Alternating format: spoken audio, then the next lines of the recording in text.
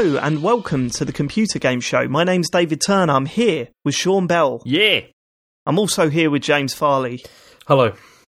And you'd be pleased to hear that Matt's back. Hello. What?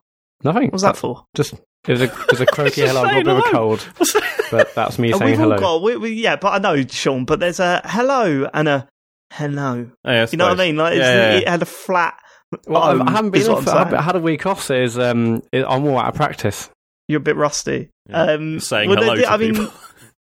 Yeah, I'm rusty on all the hellos. I should have been practicing in the shower. I mean, I've been ill for a month now, just constantly ill. I'm ill again tonight. I'm fucking sick of it. Like the changing bloody climate, it's getting on my nerves. Everyone's ill, aren't they? Matt's ill. You've got a bit of a sniffle, haven't you, James? I have, yeah. My stomach's also messed up, so it's not good. What do you mean? Well, you're just constantly shitting. Yeah. Have you had that podcasting on a bucket? No. Well, this was something I don't like. Just get on with it. No, come on, you can't just start that and then not explain. Go on. No, I just had some rather poor choice of lunch today, and it's just. Go on, what'd you have? Well, no, it was supposed to be like chicken that was like spicy.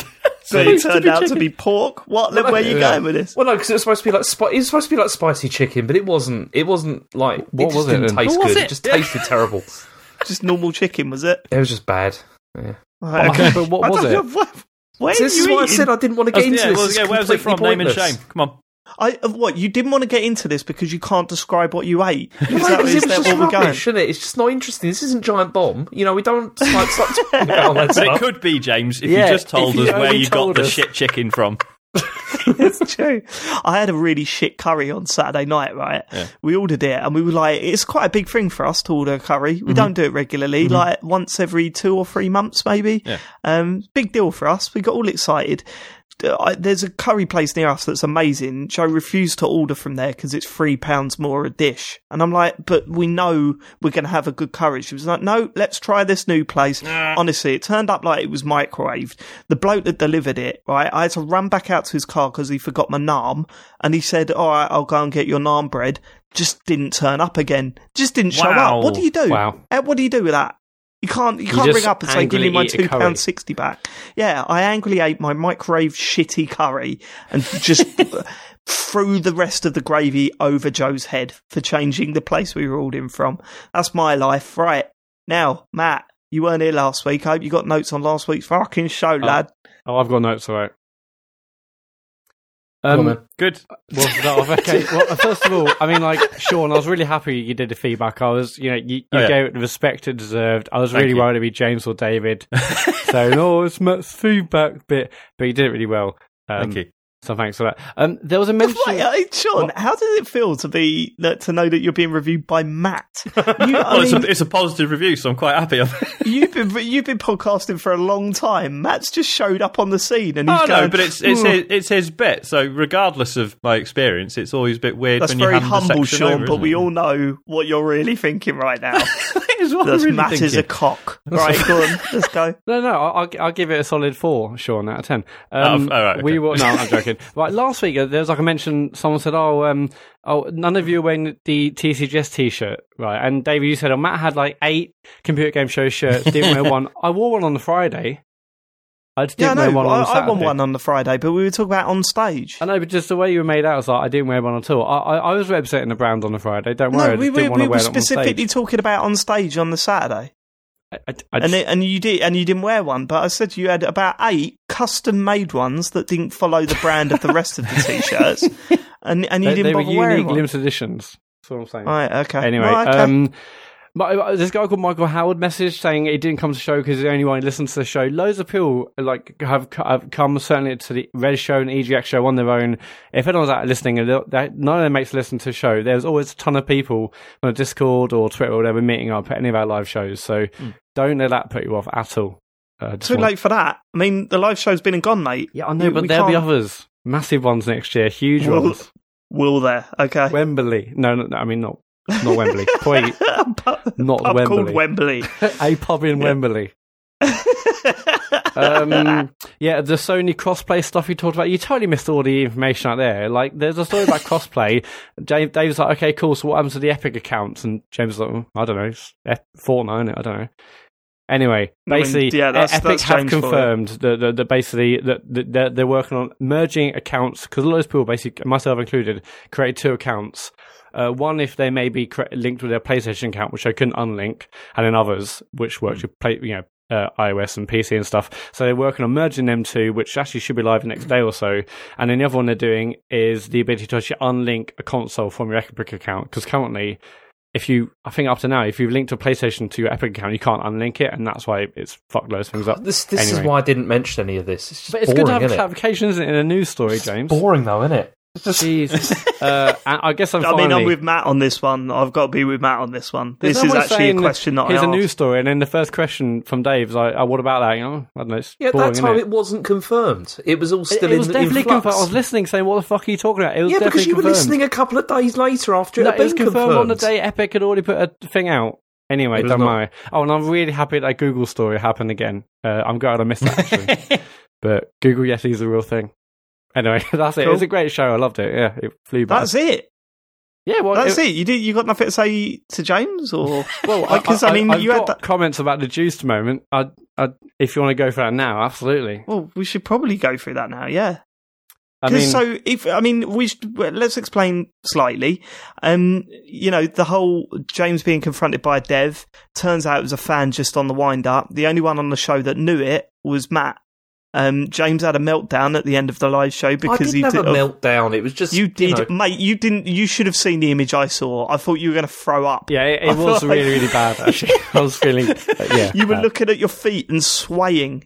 Like it was horrific. Thanks. And what do you mean? Thanks. That's what I saw. I can't. I'm not having a pop at you. It's just what I saw. So I suppose James, you gave it you spoke about it last week. Have you got anything to say to Matt before he defends himself? No, because I'm really curious to see what he's going to say. So, go on, Matt. All right. Well, when Adam, I think it was Adam, started talking, saying, about the story, I was thinking, oh God, what's this story going to be about? Some dev who's, what's this going to be? And it's only then that I twigged, oh yeah, it's the juiced thing, which I remember, because he messaged me in August. Oh no, it was actually September. I thought it was many, many months ago. Turns out it was just 2 or 3 weeks before just a couple the live of weeks, show. Yeah. Okay. I'll read his DM and my DM and tell you the entire workings of this entire plot. He said, "Hey, can't wait for EGX on Saturday. Was thinking I might wind up James during the Q&A section of the live pod by pretending to be a disgruntled dev who worked on Juice and is wanting feedback on what he thinks about the game. Seeing as he's such a big fan, what do you think?"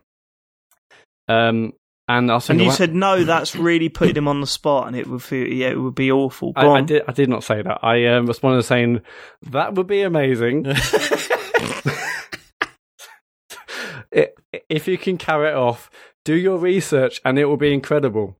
Exclamation mark. Do your research. Your research. And he said, "Okay, we'll do. I'll try and prep. I'll leave it to you whether you let David and Sean know." And that was the end of that. So you chose not to. Yeah. Well, I just thought it'd be funny if they didn't know. But yeah, Matt, we've done that before, and it doesn't work. It never works when we ever do that. I realise that now. It's 2 on the bounce. Anyway, yeah. I mean, at the time, I was like, "Oh God, this is bad." But it did sort of kill the show because people were scared to ask questions. Then you were going, "So what are you going to say, James? Look, you've completely upset this." What was that about? Read the room. It was already all tense and horrible, and then you started winding it up further. I know. I didn't know where it was going to end, but I thought, well, I could just sit here silently in my chair, or I could just crank it up a notch and see what happens. Yeah, sense of a friend. What an arsehole. I'm sorry. So after it happened, okay, some other things that mentioned last week's show. You said, if this was reversed, would I have done this to him? Actually, if it was reversed, James, there's no way in hell I would have handled it anywhere near as good as you done. I was thinking I listened again to the show today and thinking, God, if it happened to me, I just would have, I don't know, blobbed? I don't know what I would have done, but I definitely would have handled it anywhere near as good as you. Why didn't you think about that before you okayed it then?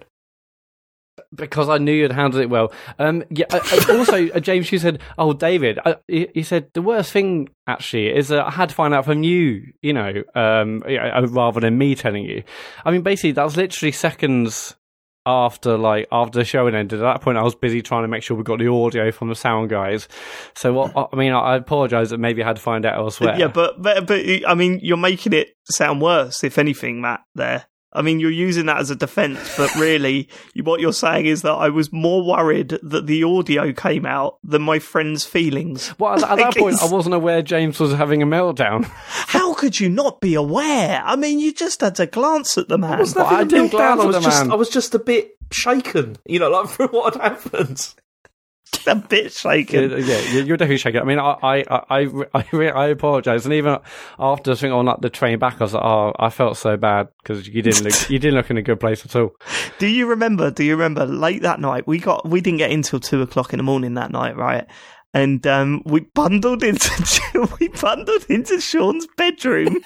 Oh yeah, I was so close to just ripping all my clothes off and jumping in the bed, but I thought I wasn't quite drunk enough. Grabbing some chocolate chip cookies like little children, and proper little sleepover. Nice. That little bit of the audio. We all listened to it. We'd all had a few drinks. I was like, I'll get the laptop. Let's go into Sean's room. We're sort of semi-whispering. How's it going, Sean? Yeah, I'm okay.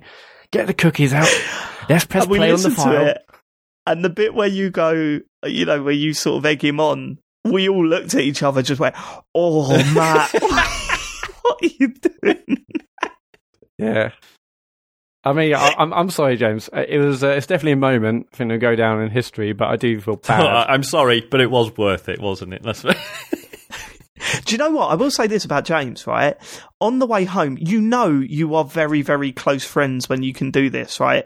James and we got on the train on the way home, and James looked at me without even considering if it's rude or not, turned around and said, "I'm just going to put my headphones in and listen to podcasts." And I went, that is the best thing you could have said to me, because I just want to sit in silence for 2 hours. Like, it was so fun. It was just like, thank God. It's like when you finally know that your girlfriend is more than just a girlfriend, when you can both just sit there quietly and not talk to each other for an hour or so.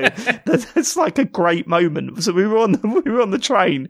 James had his headphones in and I was asleep. So thanks for that, James. Yeah, that was I would definitely have appreciated that. That's it's important. I mean, if it was you and James on the way home, I don't think you'd be talking, but for different reasons. Not because you're comfortable with each other. Yes, Matt, you should put those fucking headphones in. What do you think about James' announcement that interface is never happening again? Yeah, would you say it was dissolved, James? I thought it was kind of done, isn't it? Now, I mean, but there's an October event with new iPads. There was a request. Did you see we got another request today for another show? Oh my god, I missed that. Well, we'll talk about it in the meeting tomorrow. But, okay. Okay, cool. Right, okay, let's get on with the rest of the feedback. We've dealt with last week's show from you, Matt. Yeah, now. But it was a good show last week. Thanks. What do you think? Yeah, I really enjoyed it last week as well. It was good. Let's hope this one is as good. Otherwise, Matt's gonna seem quite the fireable character, isn't he? If this one's a stinker, we all know who stunk it out. Let's go, Matt. Let me go. I'm fine. It's cool. What are the listeners saying? Was mentioned last week. James said, I've only mentioned it 3 or 4 times. Athene Allen, for reference, James has mentioned Juice 4 times out of the 5 pods alone. And she didn't even go back further than 5 pods. That's before it became a running joke. Exactly. No. That was when it had become a joke, like by that point. But before that, I'd only mentioned it once or twice. Oh, mention what? The game itself? Yeah. You're telling me you've mentioned Juiced. Just what? What? What are you saying? I know you're trying to bait me into saying it, but I'm not going to say it. I mean, you've already said it, haven't you? I'll tell you what, though. This weekend I was looking at like PS2s because I've got to make use of that game, obviously that was kindly given to me. What game? Yeah, and so then I was just thinking, we don't know what the game is. What game? Yeah, what's the name of the game there? Popular game from, was it THQ? I can't remember. In the racing genre. Was it Split Second? Blur? Very similar to that, but with a unique marketing campaign. I don't remember it. Go on. I was trying to figure out how I could stream it, because I would like to do that because I think it'd be a laugh. You can't like plug a PS2 in through an Xbox One through the pass-through, can you? And like stream through that? No, it's not possible. It was SCART, wasn't that's it? Not how it works. No. Yeah, I presume you can't. It's just a pass-through. There's no HDMI lead for PS2, I guess, is there? Otherwise, you could literally just stream BBC, BBC One to Twitch. You know what I mean? And what's the show that would be? Yeah, weird. I thought that was weird when I got my Xbox One X and it still had that pass-through stuff on the back. I was like, okay, I thought they would have, I don't know, moved on when they ditched everything else. Just had a very quick Google. £14.49 for a PS2 to HDMI converter. Here we go, James. I'll chip in for that if it means getting a Juice stream on the go. I'd love to do that. I really would. It's but I do need to get a PS2 as well. So, but they should be dirt cheap. What are they, like £7 in EG in CEX? I'd look in the second-hand shop and it was like 40 quid, and I was like, that's a bit too much. I don't want to spend that much. All right, okay, let's boring. Yeah. Go next. On last week's show, you obviously you mentioned, Dave, you mentioned a story about the fact that you're standing next to a guy wearing a TCGS t-shirt at EGX, and he did the forms.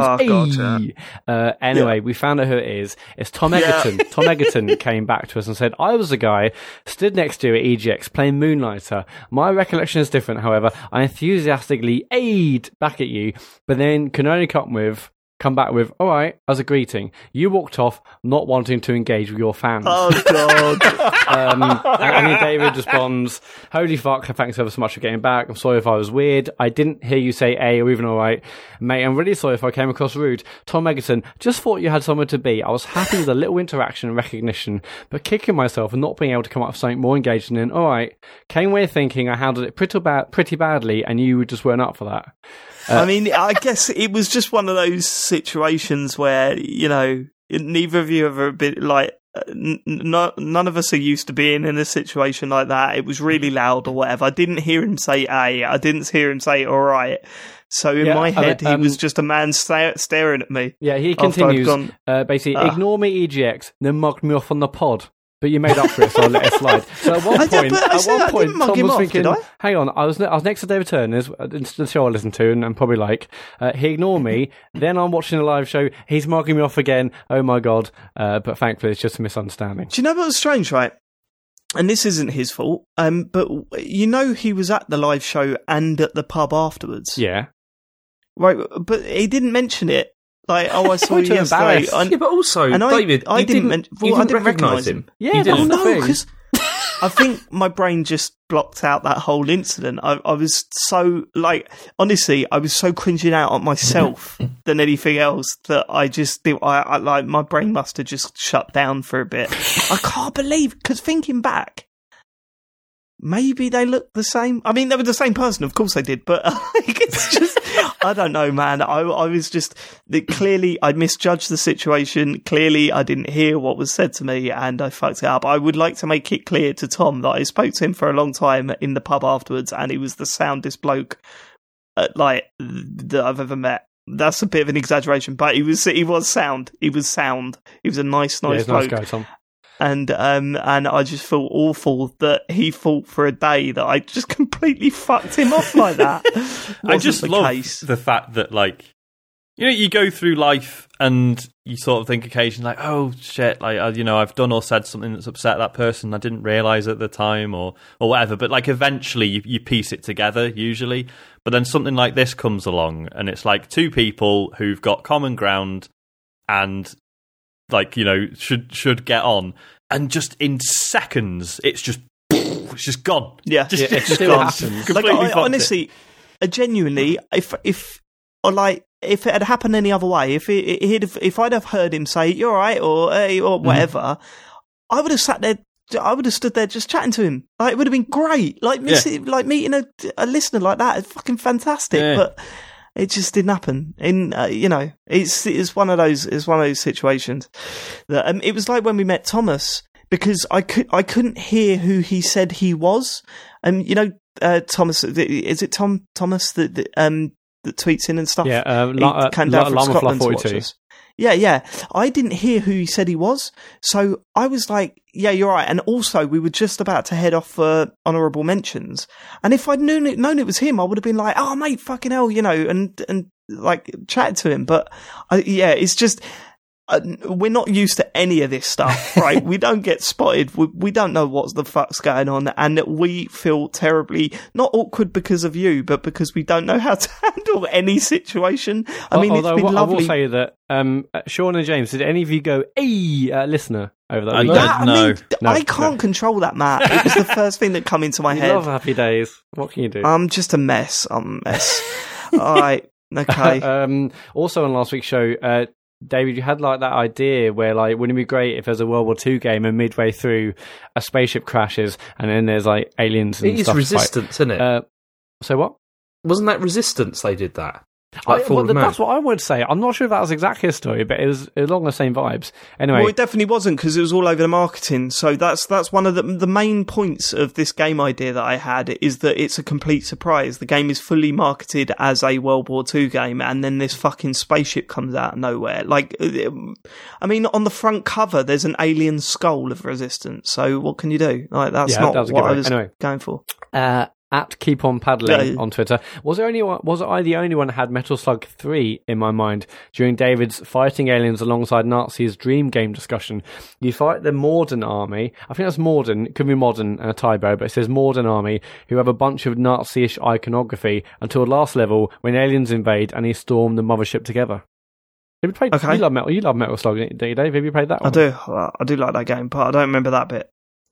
It's all falling apart. Lee the Knight. Never has James been so right about topics such as Go 8-Bit. I enjoyed the first series, but that was more than enough for me. It got stale quite quickly. YouTubers these days do a better job of drawing you back. It needed to be more varied, in my opinion.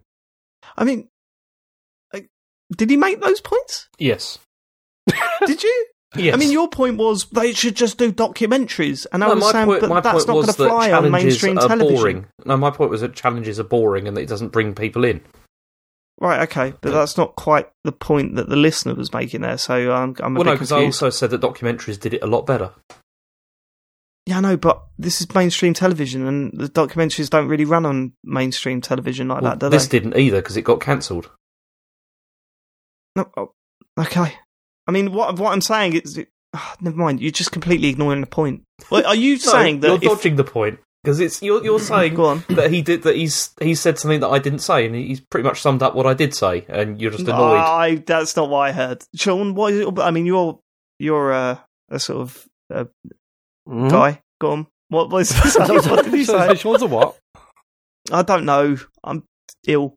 Sean, do you agree that the listener has summed up James's points, or has just made up his own points and somehow linked them to James? I admit when I saw this, I was like, oh, is that what James said? Okay. Yeah, exactly. This is ridiculous. It's just... you always stab me in the back, Sean. Sean's playing it smart. Sean is playing it smart because he knows that the Game of the Year show is just over the horizon, right? And he also knows that the past 2 years, my games have won it. So I clearly have some power in those shows. Well, we're not letting that happen. I'm going for the Hatters. Okay, I've got access to grime with all of you, so... Even me? James, I don't know if you're good at maths, mate, but if you've got access to grime with all three of us, that probably means your games are going out first, doesn't it? God. There's no way Dave can win this year. Just... I think there is. Not happening. So this could be another Titanfall 2 moment. Tactics. I can smell it. I've got shit on all three of you, and it will come out if you vote against me. Because I don't care. I don't have to come back in January and deal with the awkwardness. I could just drop bombshells. What was said on that bus? Well, here's what was said on that bus. Go on. Rick Brook in Discord said that the ongoing ignorance around the latest Assassin's Creed games is staggering from the lads. Really, which one of them would play? And there's some other comments basically asking if we played like Origins or Odyssey. I mean, I have played Origins. I'm very sure. Like, haven't you played loads of the games, James? I've played 3 of them. I mean, basically, it seems like there's a bit of a sentiment that we haven't played or don't care about the Assassin's Creed games. I would like to say I definitely enjoyed Origins. It's true, and it's also because I think it's well known that Sean hates them and always slags them off whenever he gets a chance. That isn't entirely true, is it? Yeah, probably is. It's true. Well, I listened back to it, right, after reading that comment, and Sean said this one's been reviewing really well. That was pretty much his comment. Mm-hmm. I made a few cheap gags at it, and yeah, sure. I mean, Assassin's Creed is one of those rare games on this show that none of us are really pumped about. Am I right in saying that? Yeah, none of us really care. I'm interested in them because I do enjoy like the whole historical thing, even though they're not. And that does interest me. It's just that there's so many of them is the problem, and they're just so big and all that kind of thing. It's just getting round to playing them. Because I remember, because always when you play one of those, it's at least sort of like 30 hours or so. and it always feels like it's 45 if you just want to do the campaign. Yeah, but Jesus. It's like, but it always feels like it's 40 hours of like more of the same, if you sort of mean. And it's like, but you haven't played one for a while, so it's true. I mean, kind of... the last one I played was Revelations a couple of months ago, and that is the worst one apparently in the whole thing. I mean, I probably would really like 3 was the worst. Yeah. It's just I haven't got around to it. What I'm saying is this: it's one of those games that slip through the cracks, and I mean, it's probably not worth getting angry at us about it. To be honest with you, I mean, we hardly like lay into it. Do we really? We don't really slag that series off, do we? I mean, I don't feel that we do. I think because I didn't think we particularly slag it off, and also in terms of things we don't get to cover just because of time and stuff. Like, I'm not going to be like, right, do you know what we really need to represent and make sure gets a fair shout on the show? Assassin's Creed, because no one plays it otherwise. Yeah, I don't feel any need to like stick up for it, I guess. I mean, more importantly, I fully understand why it would be frustrating to listen to a show like this and they're not covering a game that you care so much about. Yeah, because they are massive as well. Like, everyone's talking about the new one. Yeah, and apart from us. But I think we've got quite a broad range of games between the four of us, and that's just one that sits outside our sort of scope, really. And that must be frustrating, so I apologise for that, but I don't think any of us is prepared to step forward and fill that gap. Yeah, so I enjoyed, like, let's say 5 hours played of Origins and stopped because something else came out. And if it wasn't for Red Dead, maybe I would be tempted now. But Red Dead's coming. Well, this is it. I can squeeze a 45-hour game in something before then. Yeah. I'm afraid to say. Tom Bailey, I was pleased to hear James and David speak glowingly about the Gardens Between in last week's pod, having adored it myself and having a similar emotional experience while playing.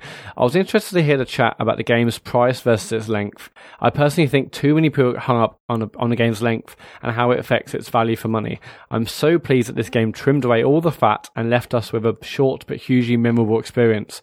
I do wonder if his tendency to value shorter games less has contributed to the game seemingly receiving little coverage on forums and Twitter, etc.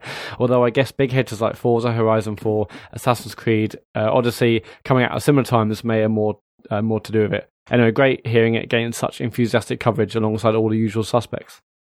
I agree. I think one of the major reasons why we haven't seen much of it on various websites and forums and stuff like that is because it's the busy season has just kicked off, and it's just unfortunately the time it's been released. You know, if this had come out a couple of months ago, I think a lot more people would have spoken about it.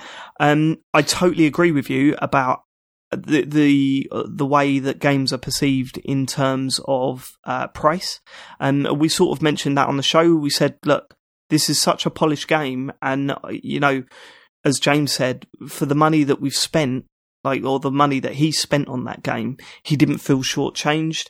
And it's one of those things, how do you put a price on the amount of effort that's gone into this game? Like, I mean, they've picked the price, the asking price, but we as, like, when we're talking about this game, we have to consider, you know, people going out and spending money on it, and you are conscious of the fact that some people do put value for money into game length. So if the game's, you know, an hour and a half, 2 hours long, as James said, for us to turn around and just say, get it, it's absolutely brilliant, and then they go and play it and it's an hour and a half long, they're like, well, why the fuck have you done that? So it's not a personal belief of mine. For me, if a game is I bought Gone Home, as we spoke about last time, that was, you know, highly criticised for the how long it takes to complete and how much they charged for it. And I didn't feel shortchanged at all. It's not an issue for me. If I know that the experience is worthwhile, then it's worth that money. But you've sort of got to be conscious of the fact that not everyone feels like that. And as I said on the show last week, you know, people are going to be saving their money for the big hitters over Christmas. So just whacking another £18 on someone's list is, you just got to be mindful of it. That's all. I don't necessarily agree with it, but, you know. Yeah, it's like you say, at the end of the day, if someone's only got 20 quid to spend on games for the next month, then they've got to get something that's going to last them. So the argument is, but they're going to fucking love this. Like, would you rather play? No, absolutely. Like, I'm on the, like, personally, I'm on the side of, like, I prefer shorter games because I like to be able to tick things off and then take something away from them, and that's where the value for money is for me. Like I don't, I'm quite happy for games to be short. I'm just in the case of people who literally might only have that 18 quid to spend on one game for the next, however many weeks. Like that is a case you've got to consider, as you say. Yeah, and it feels a bit dirty to just focus on the price, and that's why I wanted to move on from that, because it's kind of like, well, price is relative, and what people put, it's how people value their pounds. It's different for everybody. Yeah. The fact of the matter is, if you've got the money and you can afford this game, then you can't go wrong with it, in my opinion. I think it's fantastic. Yeah. But yeah, I mean, that was our point, and I totally agree with the person who sent us the email there, but it's just not the way that everyone thinks. And when you're doing a podcast like this, you've got to kind of be a bit mindful, especially in that regard. I mean, not so much in, whether you like this genre or stuff like that, because I think that's all pretty clear. But when it comes to the price, I think it's something you've got to keep at the back of your mind. Absolutely. Last bit of feedback from, I'm going to do a James here, but it's Robo Maloko on Twitter. So Matt steals cereal from a child, lies about playing games, goes behind the back of David and Sean with interface, sets up James to be ridiculed in public, and the less said about the memes, the better. Is Matt a baddie? No, I'm just misunderstood. I thought we'd established a long time ago that Matt was like the heel of the podcast. Oh, totally. And I'm not surprised anymore. Like, I'm not really just genuinely shocked anymore. The thing, when I heard the news about Matt knowing about that, I was kind of like, I felt bad for James, but at no point did I go, I can't believe Matt would do that. See, that didn't cross my mind. And I also felt the same, actually. That's why, last week when we were talking about it on the show, I wasn't really that shocked, when that had happened, because, being stitched up, it was, I wasn't really surprised. Matt is the Phil Mitchell of the podcast. Well, I've got the same amount of hair. Get your Photoshop out, listeners. Do what you will with that. And there's a lot of great pictures of Phil out there. That's in feedback. It's at Computer Game Pod on Twitter, or you can email thecomputergameshow@gmail.com. Let's see how he deals with it. It's time for the news. It is the news. Robert Kirkman's company. That works. It works. How was that? It was that works. All right? That works. Yeah, that was the best one. Yeah. I was going to go straight into it. Yeah, okay. I'll do that next time, and without you reminding me though. No, I won't jump in next time. That's the first time it's worked ever. Okay. So you're good. Robert Kirkman's company, Skybound Games, will finish off the final season of The Walking Dead. So this is probably the best result for the people that have bought the game. That I was here, I think it was the Player One podcast was talking about this, and I don't know how true this is. Are they looking to hire everyone that was working on The Walking Dead in the first place? I think they've said as many as they can or something. They've been sort of intentionally vague about it, which I understand because it's a sensitive subject. But yeah, I think this is the happiest ending we could have reasonably hoped for. Yeah. Yeah. I mean, how do you feel about it, James? According to what we got, according to Variety, Skybound said they hope to work with members of the original Telltale team to finish it, but nothing's been finalised. But Robert Kirkman said, do you want me to read the quote, what he's got? Yeah. He said, "Just stay tuned. Everybody involved is trying to make sure Clementine's story is told. It's a very unfortunate situation, but hopefully we'll come out of it in some kind of positive way. I'm not concerned at the moment with having to tell the story in a comic book form, because I'm hoping that the games will eventually be completed." Yeah. Right, okay. Fair enough. I mean, just relatively, if it had been fucking, Gearbox have shown up and they're going to do it. Do you know what I mean? This, yeah. I mean, it's still shit for the staff. Because, you were talking about last week, right? Imagine if Quantic Dream had stepped forward. Oh my God, that would have been so good. That would have been incredible. David Cage. Jesus. There's not enough emotions in this game. Yeah. It's what we can do with it, but yeah. Yeah, but also, obviously on a practical level, that's still, the staff of so even if they rehired or tried to rehire everyone tomorrow, that's still people who've been out of work for weeks. The uncertainty of what's happening, or it's still a fucking mess. But oh God, no one's denying that. But I do think this is as good as it could have gone. I'd be just kind of, if it was me, I'd just be kind of thinking, yeah, fuck off. It's kind of thing. I'm kind of done with this. The staff have got the right to say that. Yeah. Fuck you guys. But a lot of them will want to see the end of their work that they've worked so hard on for years. Totally, so it won't be like, well, fuck you because we've been screwed over. I'm sure that's the case, and there's obviously going to be a level of resentment and sort of anger and whatnot to what's happened for them over the last few weeks. But I think many people will be like, let's just get our story told the way we wanted it to, and then we'll move on. So it's. I guess what we're saying is that different people might act differently to one another, and that's probably what's going to happen. As you say, Sean, shit situation without a doubt. However, this is probably about as best of a result as anyone was going to get over this one. And to see that it's... At least for consumers, it's like maybe people that have bought it will get something out of it, but I don't know. It'll be interesting to see what you think of the result there, James, if you feel that, there was a major shift before this last episode comes out. Did they actually get round to releasing the second episode before all this happened? But episode 2 came out. It did come out. Episode 2 came out, but it stopped after that, I believe. Okay, I saw people saying that cause normally at the end of each episode there's like, and coming up next time, but that there just isn't that either. Even with episode 2, it just stops. Oh god, that's horrific. Yeah. Warning signs. Yeah. I wonder if I can still download it or if it's been taken off the store. Yeah, because they said the whole season and everything of Walking Dead, I believe, have been taken off these digital storefronts. So. Shit. I wonder, but you must have. But then, if you've got the season pass, then you've already got a license to download it. You should still be able to, I think. Yeah, I'll give it a go. See what happens. All right. Next one is there's apparently new Switch hardware coming in 2019. And this is from a Wall Street Journal report, which says that there's going to be a new version according to supply chain sources. There aren't many details, but the biggest expectation is it's going to have an improved screen, as the current one uses like a low-end LCD. And this is apparently going to come in the second half of 2019. Not really that surprising, is it? Not really. They iterate every time. Yeah, they always do. This is quite soon, though, isn't it? And especially considering it's doing so well. Like, surely you'd give it a few years and wait until it's flagging a bit and then give it a boost. But I don't know. The original DS was out for hardly any time, was it, before they released the Lite? That was shit, though. That needed replacing soon as it. The screen. I personally, I've got no issues with the Switch screen. Am I old?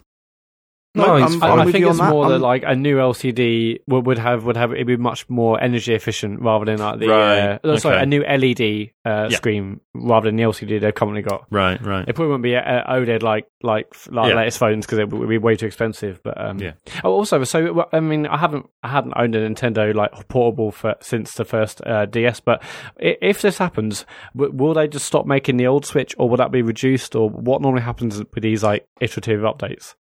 They usually kind of bin the ones that have been before. Yeah. Although it depends, because if they release it as like another line, like in the family, if you see what I mean, because that's what they did with the 3DS. Yeah. There were so many versions of the 3DS that came out in the end, where they did stick around like the old ones as well for quite a long time. Yeah, I think they'll stick it around. They'll have an entry-level version and a more expensive one. They'll reduce the price of the one that we know and love, and I can see them keeping the old one around. Well, they've also said, like they've said quite a few times, that their intention is that like everyone in a family will own a Switch. And it's exactly. And this makes sense because it's like if they release this, then you're looking at like upgrade. If I bought one of these, then I'd pass the other one on to someone else. Like in the family or whatever. I love that. I mean, James instantly thinking if they release a new one, I'll keep that myself and give the shitty one to my son. But that makes it a tougher sell, doesn't it? Because obviously, like if you're upgrading to a PS4 Pro or a Xbox One X or whatever, you're trading in the older one against it. Whereas the implication here is like, like if you are going to pass your old Switch on to a family member, that's like another £300 you have to find. Well, it's a bit like people do that with mobile phones and tablets, don't they? That's true. They just pass stuff on, don't they? Because it's not worth the hassle of like selling or whatever sometimes. Yeah.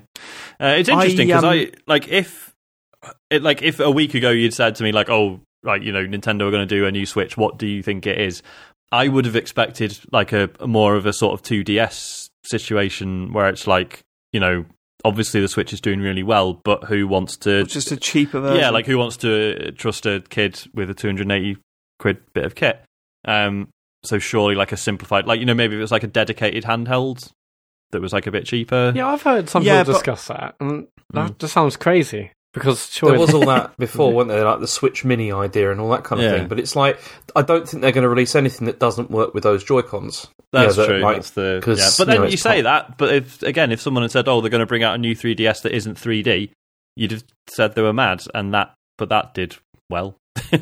I don't know if it's the same thing, but like, I mean, I'm happy with my Switch, and I can't see myself buying the new one. But I think it's a good move. I think why not? If they can sell more of these things slightly improved, then why not? I think the first thing they need to address is battery life. If they manage to sort that out a little bit more, because as much as we were saying, it's not that much of an issue that it's only 3 hours battery life or whatever. When you do go on a weekend away with your kid or whatever, it is a problem. Like it is. I've experienced it quite a few times where it's kind of like every night you've got to charge it along with everything else. It's a bit of a ball ache. Not enough for me to buy a new one, but it's one of those ones that I see eventually I might shell out if I need to replace the old one or whatever. Then having that option there is all good, in my opinion. I've heard some people talk about the fact that because like the initial Tegra, where even when like they shown off the Switch, like the Tegra 2 was already out, had been out for 6 months. So some people were suggesting maybe they'll just put the new Tegra 2 in it. Maybe there's the option of potentially having. So what's that? The graphics shit. Yeah, and also exclusive put a better games. graphics maybe. card in it. I doubt it. That don't sound like Nintendo. Well, again, it might just be a case of being more efficient rather than it being more powerful. It might just reduce battery life and stuff. Right. Okay. We're not going to suddenly get like a 4K one next year. It's just not going to happen. HDR, 4K HDR Switch. Yeah. All over that. All right. Okay, but Nintendo have also patented a playable Game Boy phone case. I saw this and I thought, why? Well, this is weird because this is related to a patent that they hinted at like last year when people thought there was going to be a Game Boy Classic, but then apparently now they've the US Patent Office has like published like the whole application, and it's really weird because it looks like a Game Boy like phone case, but with like operational buttons. So when you press a button on the cover, this like contacts the screen below, and then obviously works as a button press, and there's like a space in the cover for like the screen and everything. So it's like adding physical buttons to the phone. You get like those really bad like joypads that can do that, like with iPhone and like Android and stuff. It sounds like the similar kind of thing, but yeah, I mean, it's just a rumor kind of thing. So do you think there's a possibility for Nintendo to release like a Game Boy app, but really you need this case thing to make it work best?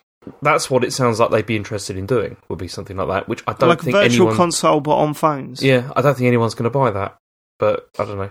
I don't know. I think, Tetris or whatever. But way more people would buy a classic Game Boy than, I don't know, download the app than potentially buy this phone case. That just seems like a weird... Oh, man, could you imagine, like, seriously, though, dragging that shit around with you? Yeah. Just an empty shell with a Game Boy. But also, consider, like, the Game Boy's not... There wasn't a lot of really... There were some really good games on it, but they've not aged well, is what I'm trying to say. Yeah, but what I'm saying is that they could have any Game Boy, like, Game Boy Advance games on there. They could have all sorts of virtual console shit on there. Well, yeah, when you consider there are so many, like, actually really good, like, unofficial devices now where you just whack an SD card in them and they emulate loads of old systems. Yeah. Illegal. Yeah, it's totally illegal, but, Yeah. But, fuck the police.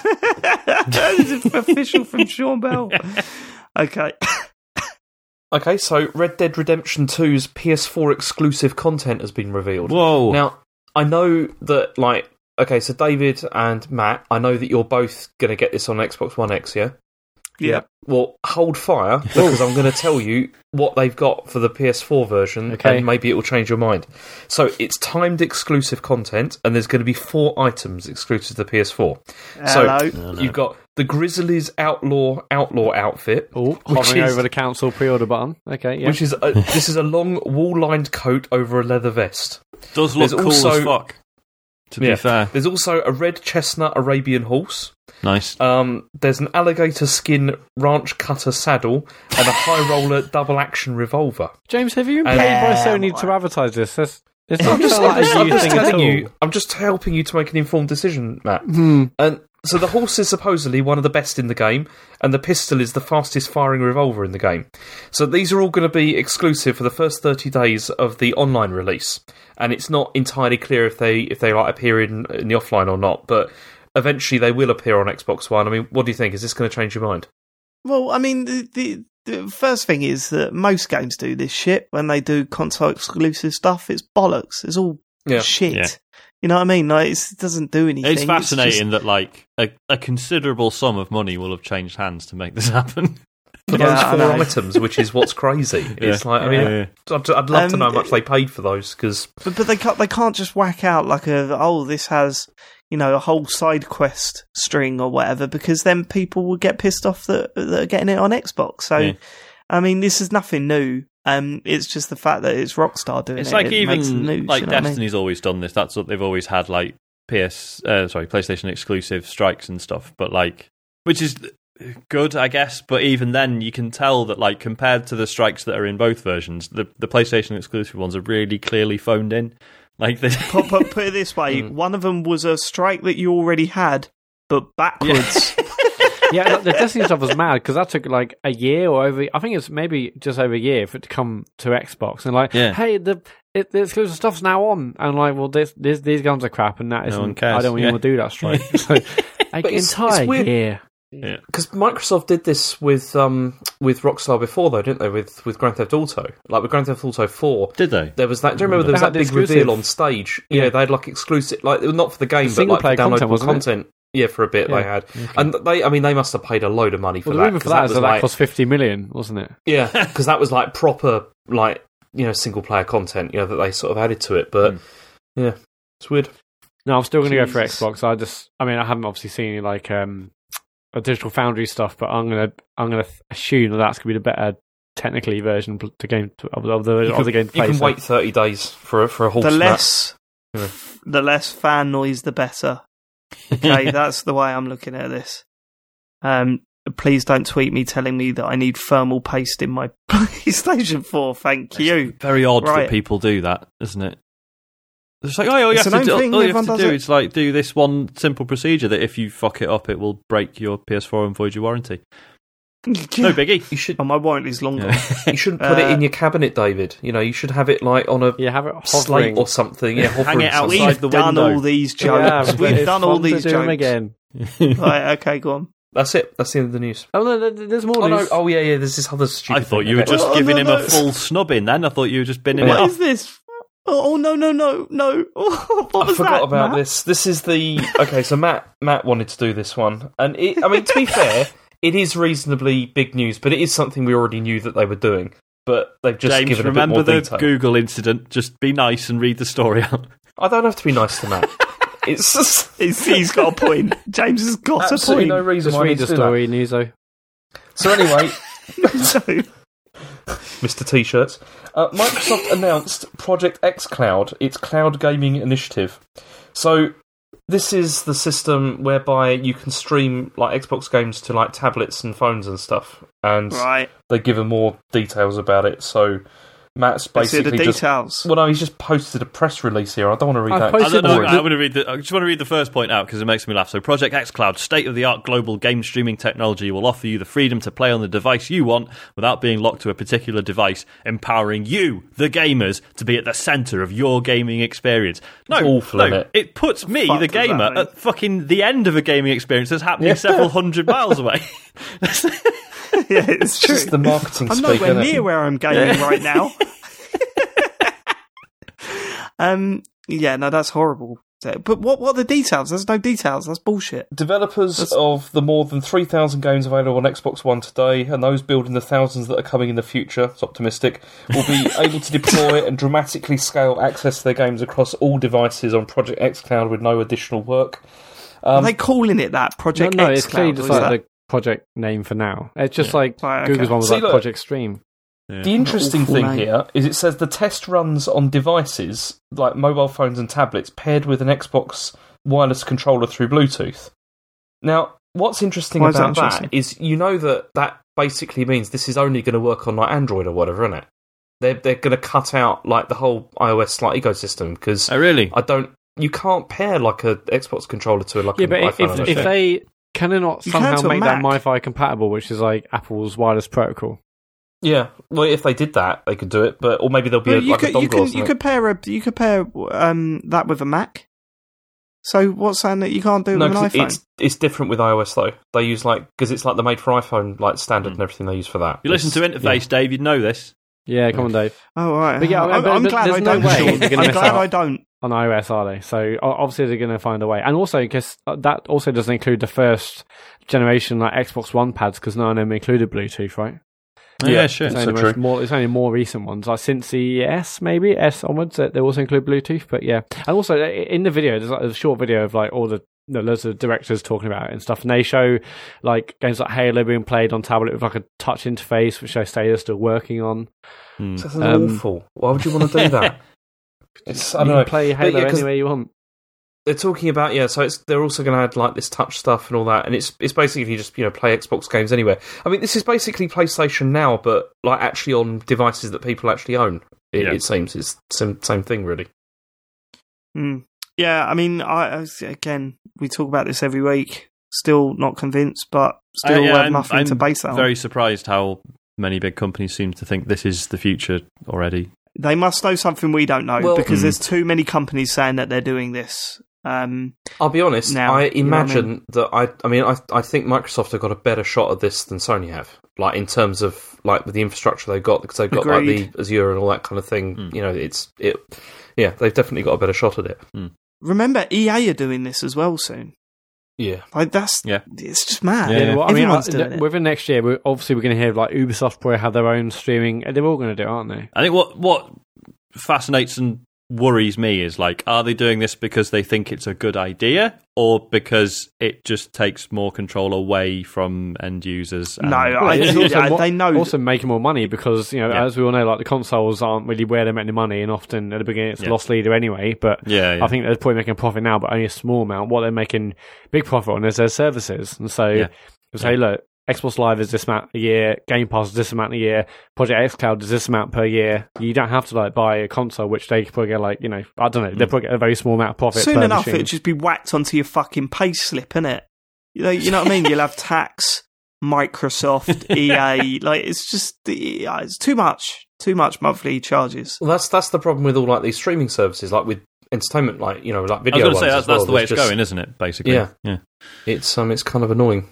But they've also said this. They're going to make it stream possible on 4G and also make it work on 5G when that rolls out globally. But it's interesting that they've like told us this now. I mean, maybe do you think this was a result of the Google news that was announced like a couple of weeks ago? Oh yeah. It must be. Like they must be reacting to that. Because obviously, sorry, go on. That Google stuff. I'm going to make a bold prediction here that I don't. Here we go. At Bet Anyone. Yeah. I don't think that's going to go anywhere. Like ultimately, it's possible. Because I was saying, wasn't I, that like Google do just shelve things if they don't think it's happening. Like, yeah. I mean, is anyone going against you on that, Joe? Matt, are you? No. I fully believe that Google could just say, "No, it's not working." I mean, they just killed Google Plus. I mean, pour one out. Was that the social media thing they did? Yeah, it was. Yeah, well, you're not using it. It's still going as well. It was. I genuinely thought they canned that about 2 years ago. No. They pivoted to they changed it slightly, but no, that's still been going. But there was a huge data breach, and so then they just didn't tell anybody that they'd lost loads of people's data, and then they just shut the service down. Yeah. It's all right, guys. We turned the computer off. It's safe now. Yeah. There's the most amount of action that Google Plus has had in years. They're like, oh, hang on, what's this? Oh, no, wait. That's how they found out they'd been hacked. Yeah. Hold on, someone's logged in. I've got a notification saying we've had login. Oh, no shit, we've had loads. Oh, bollocks. It was funny, though, wasn't it, where they were just desperately trying to push that as being a thing and like just adding it to everything related to Google. Basically, if you want to use YouTube, why don't you log in with Google Plus account? No one uses that. Well, I remember when it first launched and they were like, oh, it's had like a record amount of new users. It's like, yeah, because you could just click on a button saying, yeah, use my Facebook details, I guess. and and you could sign up that way. Because they attached it to anybody who had a Google account. And so loads of work. Like there's like you had like your work account, you had a personal account. So every single Gmail, as soon as you went in there, like, well, you might as well create a Google Plus profile, right? No, Google. Now, while we're on Google, I mentioned this on Twitter or whatever, but they're in like persistence to try and get you to sign up for a free trial of YouTube Premium. Oh, the amount of times I've said no to that. Just awful. Like, learn the fact I've said no. Constant. Is there a way of just saying, no, definitely not, please, just stop every time I want to watch a video of UK road rage compilations? I don't want to have to say no, I don't want So Dave, have you done the free trial of YouTube Premium? No. You see... Because I don't want to go anywhere near it. See, this has been really interesting because this is getting way off video games now, but fuck it. Everyone watches YouTube, it's fine, it's relevant. So I did the 3-month trial of YouTube Premium, and then when it ended, I was like, fucking hell, the adverts have got worse. Like, there's now, like, 2 adverts in front of most videos I seem to watch, and there's adverts where it's like, really? Yeah, adverts where you have to answer a question before it. Yeah, I get a lot of question ones. Yeah. So yeah, and then I get the question ones, but I've never had 2 before a video started. Fun thing. Apparently, so I tweeted about this, and Paul Davis from Retro Asylum replied saying apparently there are reports that like if you've done the trial and the trial ends, it makes the adverts worse for you. Oh my god, you're kidding! Yeah. I'm also not surprised, but oh my god. Yeah. That is very shitty. The worst part is, like, if it wasn't... Because what is it? It's like £12 a month, something like that, or maybe more than that. I'd consider a monthly fee for YouTube to not have the ads and stuff, but it's like, it's too much, and you're paying for YouTube Originals, which is all stuff that I just don't understand, because it's sort of all very... Yeah, I mean, the best feature... Yeah, what is it? I saw a video today on YouTube where it was like, YouTube Original for premium members only. PewDiePie gets scared at things. It's all shit like that, and I'm just like, I'm all right. No, thank you. And it was just videos of him walking about in dark areas, and that night vision stuff, screaming. And I just thought, this isn't an advert for anything. 40 million if views. Anything. If they did a cheaper one that didn't include the originals and was just ad-free, then I'd probably do it. But yeah, fucking hell. Scummy. I mean, how much? You say £12 a month? No, it might be a tenner. But right. Yeah, because I think you might have to pay more if you want YouTube Music as well. I think there's like a bundle. See, that's the thing, yeah, because I've never used YouTube as a music player, and I always find it really weird that people do. Yeah, a lot of people do. I mean, there's a lot of bootleg stuff on there that you'll never get. Turn your screen off and still listen to YouTube. Like that's arguably the biggest feature that I would ever pay for, but I'm not going to.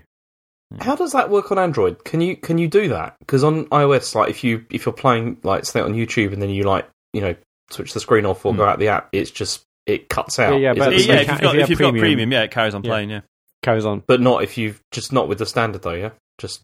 It just cuts out. But again, that's something that the phone is more than capable of. It's just the software refuses to do it. It is £12 a month YouTube Premium. Just checked.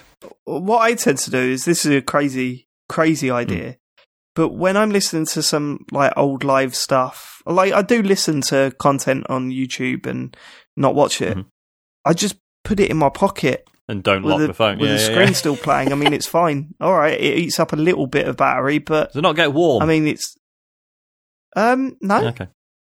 Do you not accidentally press buttons and stuff? Yeah, I've done it all the time. No, because it's in my pocket.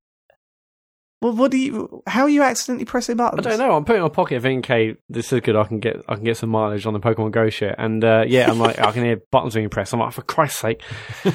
Is your pockets made of skin? They're made of moist pockets. Finger pockets, yeah. It's like a kangaroo. He's got a little pouch. Stuffs it in. I've got a little Joey in there pressing buttons. Right, okay, come on. Let's get on to what you've been playing. We should probably talk about games. I will start off with a little story. I streamed Shenmue twice this week, and my word, if you've been watching my streams, you will know how horrific the experience has been for, say, 3 weeks now. I think I started my forklift driver's job, maybe not 3 weeks ago, but it was before the live show, because you were down there, James, watching me do it. You were well into the forklift stuff. You were all like going on about how you were a working class man and this was perfect for you and everything. And now you're turning your nose up at it. But 6 or 7 days worth of doing that forklift job and the story not advancing at all was just getting horrific. So what would happen? I'd spend the morning doing a forklift job. I get an hour and a half lunch or whatever it is, 2 hours lunch. I just walk about the warehouse talking to everyone, hearing the same dialogue over and over again, getting more and more frustrated. People in the chat are going, try this, go warehouse 18 at this time. I go there, nothing happens. I'm getting more and more irritated.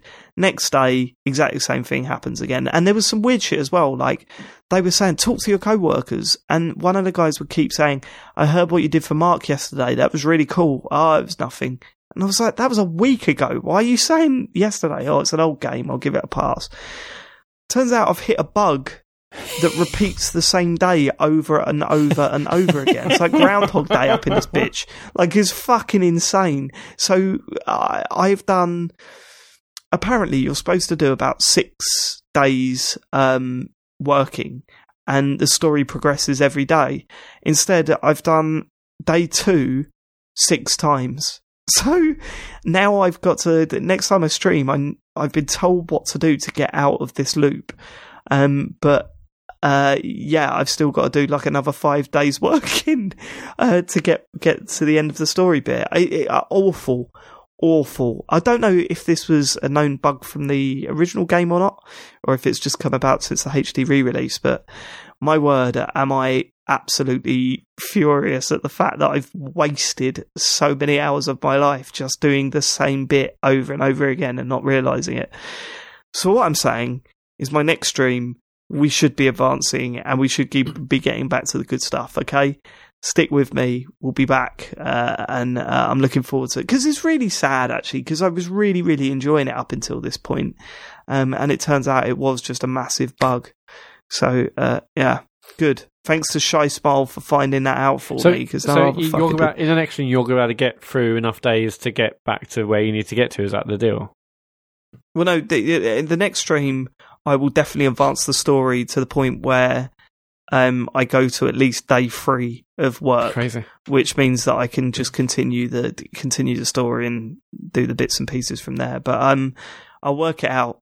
Shy Spell's got a plan for me. I'm going to follow that plan. We'll get through it. And then, because I'm so ready for fucking Shenmue 2 as well now, because I'm just sick of this one at the moment, at this point. So, shame that a bug has nearly destroyed my enjoyment of that game, but hopefully I'll be back to it. The only other game I've been playing this week is... who else has been playing Forza Horizon 4? Yeah, I have also been playing that. Not you, James? I've not, no. Can't bother to move my Xbox. Go on. Oh, for fuck. Get PC, mate. Why is that funny? It's good, isn't it? It is, because that's never going to happen. Get a Dell. Yeah, one of them Inspirons. It's good, isn't it? Yeah. It's good. It is a good game. It's fucking great. It's really good. I was saying to the boys last night, they were asking me about it, and they were saying, what's it like? And I said, at this point, it feels like, imagine if FIFA was genuinely an incredible game of football. Now, FIFA's got its flaws or whatever. Imagine a flawless FIFA. Because at this point, you'd be saying, it's just taking the piss now. It's just adding stuff that it doesn't need, but it's still fun every year. Like, this is every 2 years, but every time a new Forza game comes out, it just adds shit on top of, like, essentially, it is just Forza Horizon. You're doing the races, you're travelling around, you're smashing boards, you're raising your level to do wheel spins and stuff like that. But now it's just chucking shit in there for literally no reason. Fuck it, let's just have a stuntman storyline. Why? Because we can. You know what I mean? It's so slick at what it does and so much fun to play. I've even got to the point where, I've knocked it up a few difficulty settings because I played the last 2 Forza Horizon games on just default throughout the whole thing, and it does that thing where it says, look, you're pissing all over this, do you want to raise the difficulty? And I'm like, nah, I'm alright. So I've raised it a couple of notches this time, and the racing's just brilliant. Like, you know what I mean? I got a notification game saying it looks like you've been winning too easily, you should probably knock it up. So I did change it after that. I think I was in the first or second season change. Yeah. And it's just such an improvement over the racing as well, isn't it? I'm not winning every race now, which means that I'm properly focused when I'm driving about. Yeah, and the game doesn't bollock you for not winning constantly either. It's just like, you came 4th out of 12 people, that's pretty good. Yeah, and it gives you like a little credits boost and stuff when you do that. You know, the stuff that it does. That it doesn't need to do. I mean, that's the main focus of this one. The stuff that it does that it doesn't need to do, that still makes it like, that just adds to the enjoyment, is unbelievable. Right down to the point where, have you seen any of those landmarks yet? Oh, no. You mean the beauty spots where you take pictures? Yeah, the beauty spots. So they were introduced in Forza Horizon 3, I think. I don't think they were in 2. I could be wrong. But what they are is they're sort of just, you know, a gentle nod to the setting that they're set in, right? And obviously this one, you drive past landmarks, you press X, and it gives you a zoomed out view of this sort of area and gives you a bit of a background in its own way of saying this is why this is here, and nice. You know, this is why it's important in this area and stuff like that. And it did it in Forza Horizon 3, and it just showed you, you know, just a shot of that area. Now someone come up with the incredible idea of, okay, let's do that again, but this time let's just put the character the players have created in the middle of the fucking scenery. Right? And because when you create a character, you're like adding dances and stuff to it, there's nothing funnier than seeing that big white horse thing on the building and seeing like a small dot that's my character in the middle of it, just doing a dab in the middle of it. I was belly laughing when I saw that, just properly belly laughing. I just thought, whoever did that is a genius. Whoever suggested that, fucking right, he should be famous, or she should be famous, because it's just fucking hilarious to watch. And then there's like this whole, you know, speaking of the character creation stuff. So you pick your driver, you pick what they wear, you pick, you know, everything about this person apart from how they look. There's sort of preset character models or whatever. You don't need this in a racing game. It's not needed, right? But we've just had so much fun just unlocking like gold leggings and putting them on this person and, you know, making them look as big of a bell end as possible. It's just fun throughout the whole thing. And I mean, you could pick things apart, you know, like the classic video game story that you could laugh at. You're literally just a guy that's turned up at a festival. No one knows who you are, yet they give you a car, a house, and they fix up broken down cars for you for no money whatsoever. Just give you the final product because you found it first. It's the driving is wonderful. It's a beautiful game to play. I mean, Forza Horizon is an incredible series that doesn't quite get, although it gets an immense amount of praise, you know, we all know that, but it never goes down as like these legendary games that it deserves to, because it's so far ahead of anything else in its class. And it just constantly, every time a new one of these games comes out, it takes the total piss of how good it is. It just takes the piss. The other big improvement this year is the progression system. It's way better than it's ever been in Forza Horizon. Forza Horizon 3, I didn't like the progression system as much as 2. That was the one where you had to unlock the festival locations individually, then level them up to unlock more races. This time it does a wonderful thing of, hey, you level up and by just doing stuff. You don't have to do specific stuff, you just do stuff. And if you prefer the road racing or the street racing or the off-road racing, you can just focus on that stuff and you level those bits up. You also level your cars up individually, which is screwing me up a little bit because I swap cars so often that at the moment I'm really saving up my perk points, but apparently you won't really need to do that. You can level up all your cars without a problem.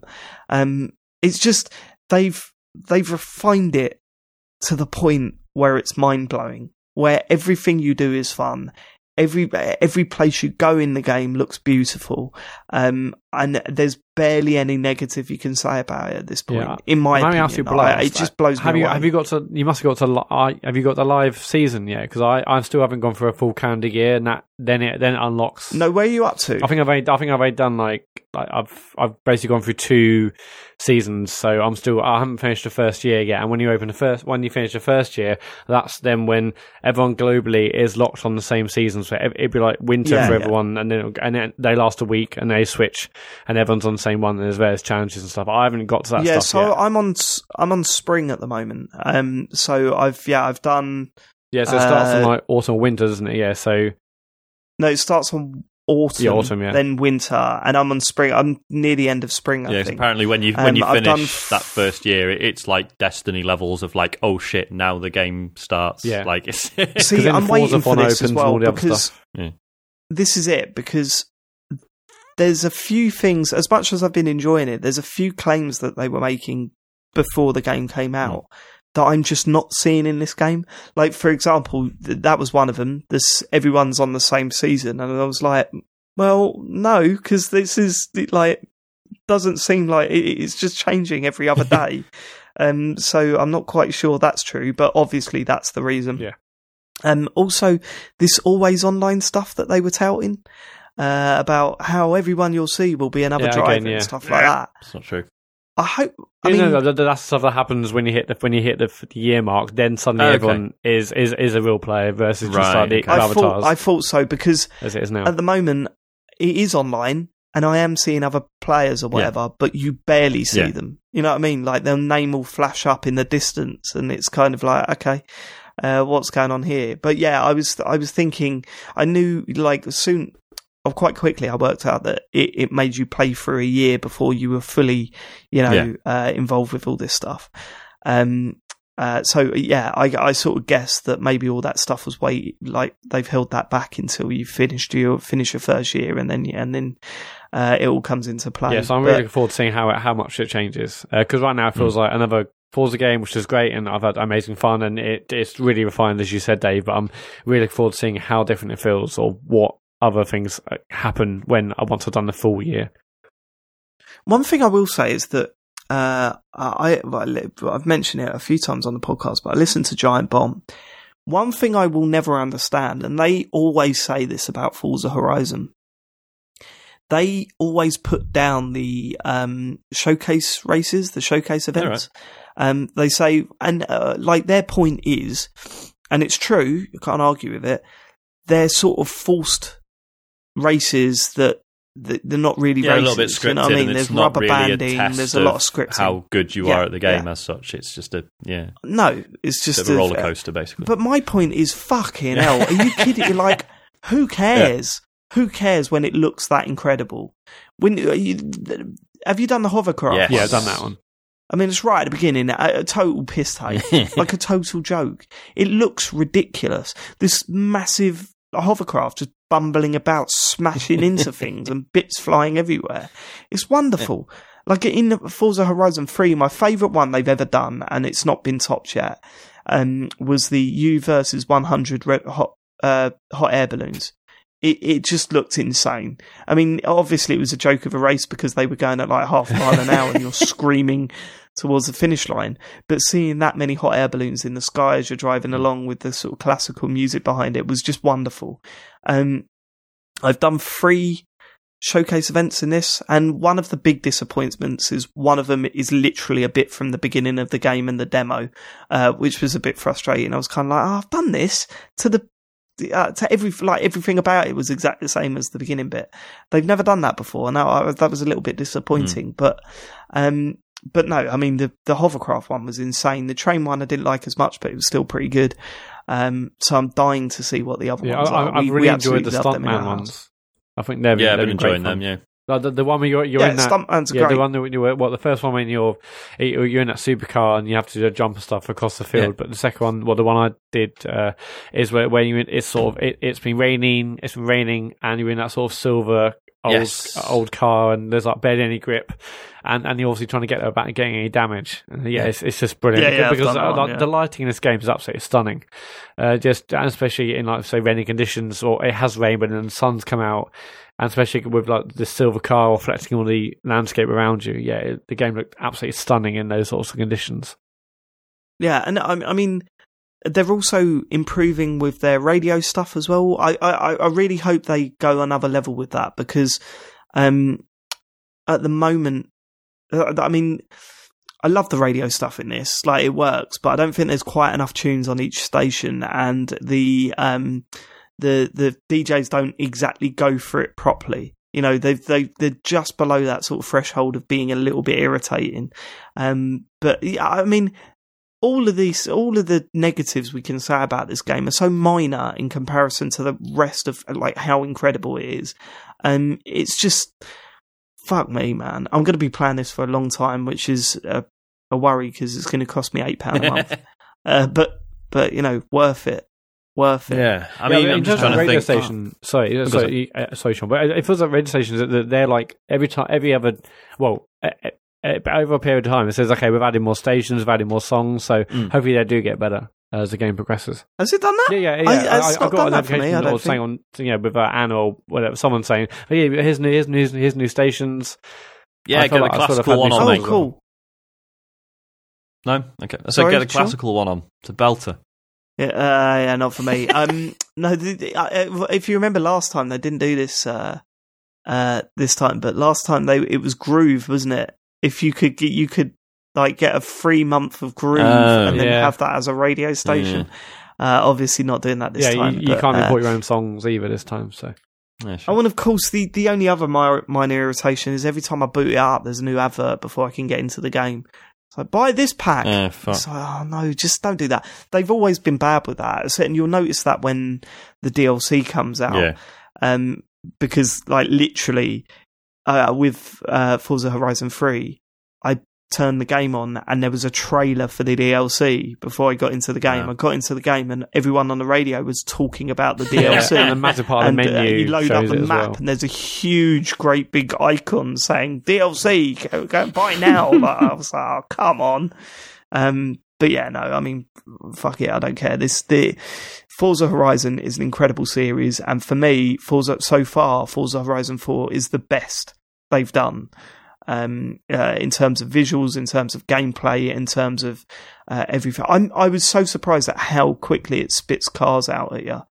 Yeah, and I love that. Do you know what I mean? Like, it's properly like, here's a new car. I love how easy it is with like what car you use as well, because like for the most part, like if you want to do most of the game in some absolute fucking shitbox, you pretty much can. Like the game doesn't really seem to mind. Like if you're driving like a D-class car, like most races, you'd be like, all right, well, all your opponents are D-class cars then.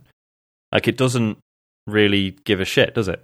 Yeah, I definitely found it harder. No. I got moved into. I think it was like a Skyline, but it wasn't that. But it's like a car like that, sort of like a long ass Japanese like four. I think it's like rear wheel drive car, whatever. Yeah. And I now had to rally course, and I found it much harder. So then I did it in that because I don't think I could change car at that point. But then after I quickly switched back to like the Focus or something. Yeah. So I think if we changed it slightly, but yeah, you're right. You can do it with everyone. I also love the fact you can change cars now wherever you are. You don't have to go back to your house or the festival. Yeah. You can do it wherever you want. And I love the fact that this was probably always a thing. Whoa, slow down. How do you do that? Go to the menu and you can switch cars. Oh my god! Have you been driving back to the festival or your house or whatever? Well, Harry has. I mean, Harry's ridiculous. I mean, he's totally ridiculous. He was like this on the last game as well, where he would spend hours picking a car and then go, like, literally drive out and say, I want to change it now. And I'm like, oh, for fuck's sake. So, yeah, I mean, yeah, I didn't know that was in the menu, but that really does save me a lot of fucking about. Sorry, Sean. I forgot what I was going to say, but I will add, the other week I was sort of half joking about how, like, driving through Ambleside and it was nothing like actual Ambleside. Like, playing the full game, like, it has just clicked. Like, it's a theme park. It's a fucking theme park. Like, not literally, but the way it's just sort of bits of, like, places that you might recognise if you've been there, all sort of smushed together. Like, yeah, it is just... Banjo Land in nuts and bolts. Yeah, exactly. Yeah, and it totally works. You're like totally right. You can drive to Edinburgh and be like, "Oh yeah, I remember that from when I was in Edinburgh," and it looks like that place in Edinburgh. And yeah, it's fine. It's enough. It's not supposed to be. You're not supposed to drive around and be like, "Oh well, that's where the John Lewis is," but it doesn't look exactly like it is in real life. Fucking no, it doesn't matter. I found it a bit inconsistent. Now I don't know much of the area that it's representing. The roads, I don't recognise as British roads for the most part. There was one bit where I was coming up to like a dual carriageway roundabout, and I was like, holy fuck, this really does feel like a British dual carriageway roundabout. Oh god, that's the most Alan Partridge thing I've ever said, but it's true. So that sort of clicked with me. But what about the rest of the roads, Sean? So you know the area better than I do. Does it? So as I say, Ambleside is the one I recognise the most. But yeah, the roads sort of in and out of it are nothing. Like even the lay of the land in general doesn't really ring any bells with me. There's far too many trees really close to the fucking roads for me. You know what I mean? The signage is pretty good. I was very impressed that the Horizon Festival's got sufficient status to get the old brown signs. They're not easy to get. Are they not? No, they're really hard to get brown signs. And yeah, all the speed signs and stuff all sort of, they're all pretty accurate, I think. But yeah, I mean, that's, who gives a shit? Exactly. Who gives a shit? When a game's this fun, who really gives a shit? How's it working in PC, Sean? Is it? It's fine, mate. I'm relieved to report. Yeah, it's like I say, I had sort of issues with the demo, but no, the demo improved, and yeah, the full game seems to be the same. It is just pretty flawless so far. And with Game Pass, is it the full Game Pass, or can you play every single game, or how's it working? Well, yeah, because I signed up for Game Pass like mainly for this. Like I'm not feeling shortchanged because if I play this for 2 months, it's cost me £16. That's absolutely fine by me. Yeah, but I was like, right, let's see what else I can play on PC with Game Pass. Gears of War 4, I think.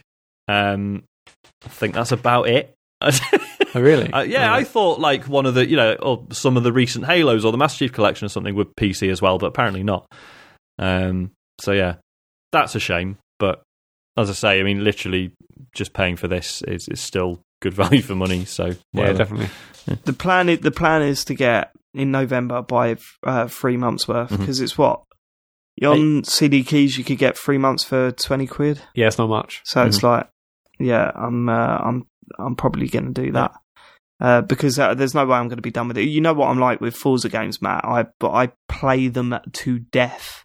So I no doubt I'll be playing this for many months. Okay, I'm paying maybe like on if you get some deals, you might be on average like £5-6 a month. You might at some point you're like, okay, I've paid £15.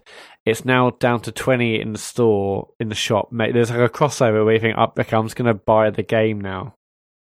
I wonder when that's going to come. I mean, you could say that, but then there are other games on the service that I'm sure I'll have a look at. So I've not played Abzu before, and I've always had that on the sort of pile of shame. There's lots on there. I guess the next big one will be like Crackdown 3, but I'm not sure when that's slated for in 2019 or 2020. Or 2020, yeah. We'll see. But yeah, very, very good. And I mean, what else can you say? It's like comfort food. It's just you feel nice playing it. The weather's often nice, and even if it's not nice, it looks nice, and it's just fun as fuck to play. It's just a nice chill out game. The problem is saying stuff like that kind of downplays it a little bit. It's one of the best racing games of all time. Yeah, I mean that it's as one well. of the best racing games of all time. It makes you feel nice. It's like I always say about Destiny, and I'm surprised how much I feel like comparing this to Destiny. Is that? I don't know. Does anyone else feel that? No, that's definitely weird. Okay, yeah. But like, yeah, it's that sort of favourite pair of trainers feeling. That is, as you say, it's easy to make it sound like, it's like it's just fine and nice, but it's like, no, that's really hard to get right, though. That's like, that is a feat in and of itself. To just get that weird sort of comfort to it.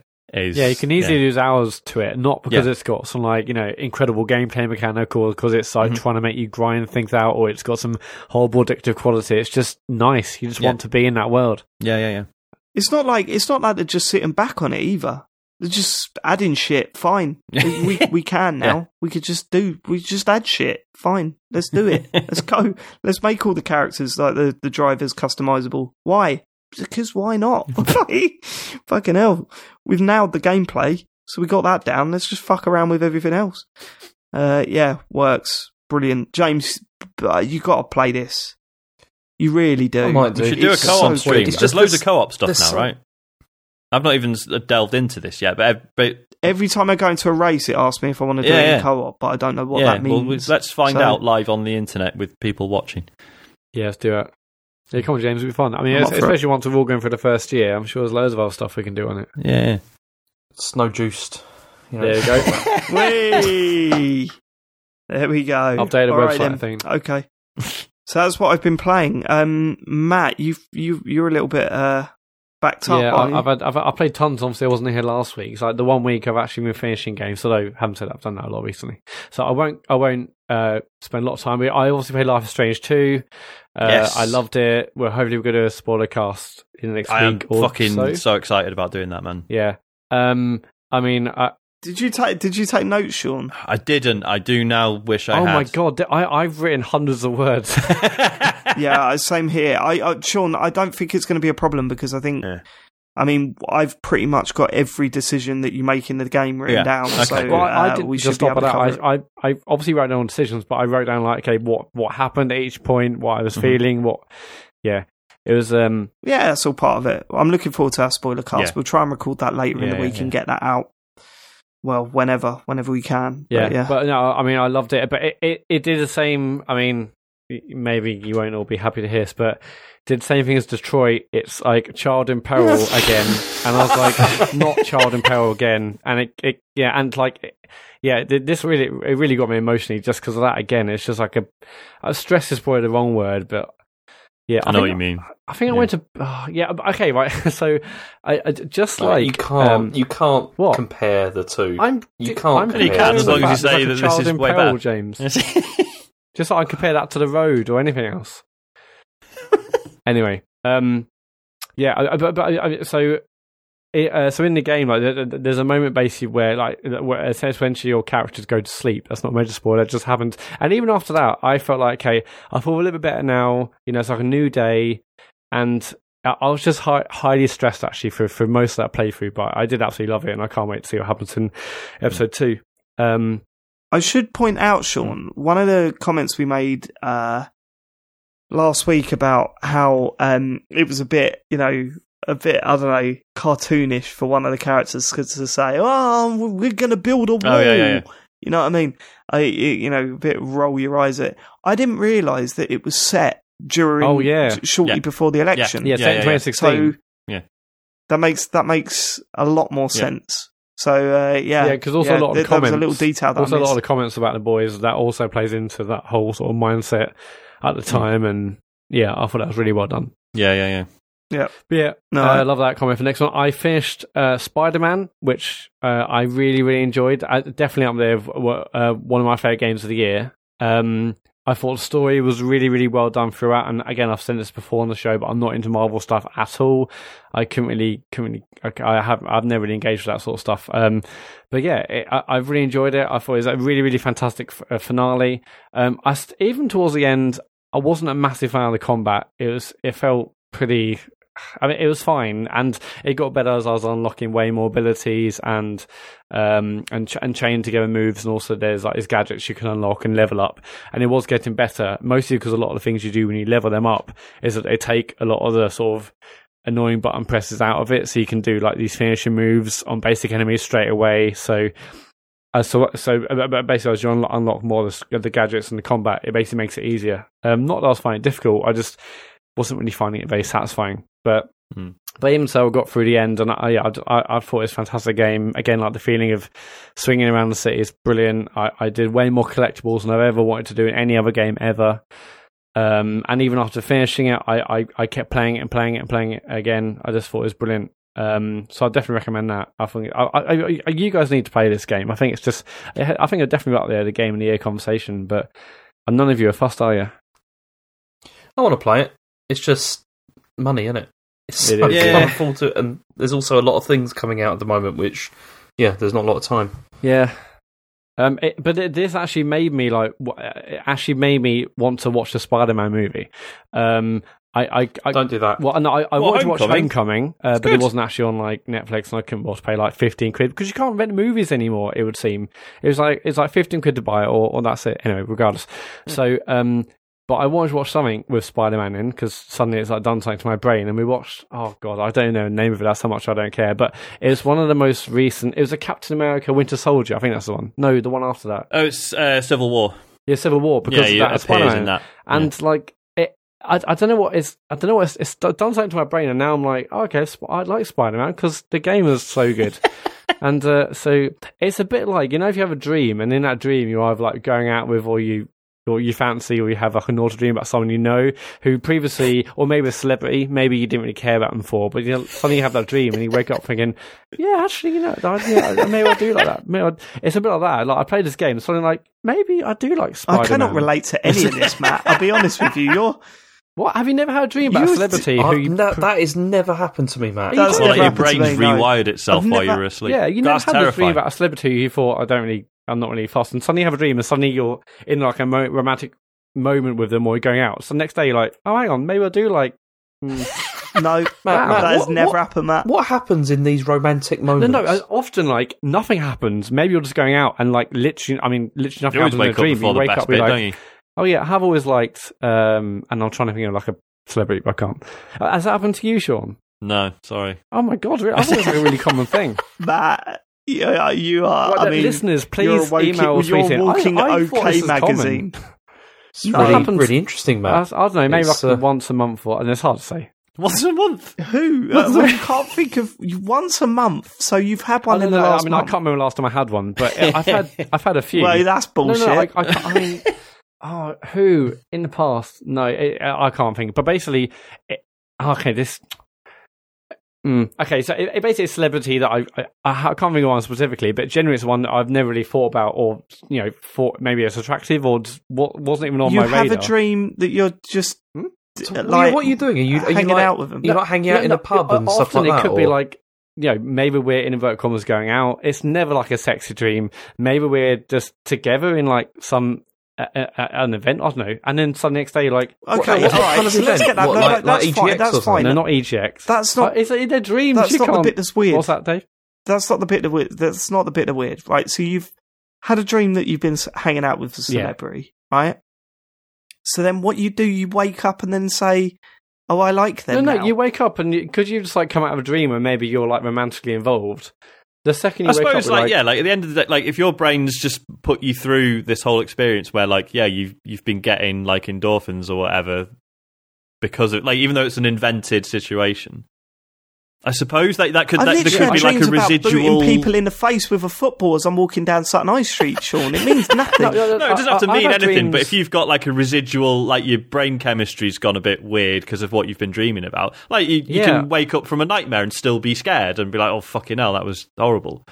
You know what I mean? Yeah, I remember once. Yeah, but how long does this last? How long does this euphoria last? Like me liking a celebrity, probably like an hour or something, and I'm like, oh, no.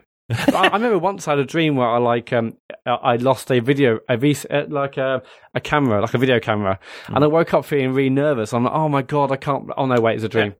Yeah. I don't know. Yeah, anxiety dreams. Yeah, everyone's had that. Yeah, but like not. It's okay. I thought it was really common. It's weird. But I did when I was a kid. I could not swim, and then I had a dream where I was swimming, and then I could swim. Shit, that is amazing. Yeah. Which I figured that's because like your brain just sort of rehearses things while you're asleep. So I figured it was just like a later. I do not believe that at all. Okay. No, that is the sort of story. You can prove either way. That's an episode of something you watched on telly when you were a kid and you've mashed it into your own life. One last question, right? Mm-hmm. So, like, this goes on for about an hour after you've woken up. So for this hour, are you? Yeah, there's certainly like when I wake up, walking around. Are you like walking around being like? She is my girlfriend in my mind. Obviously not.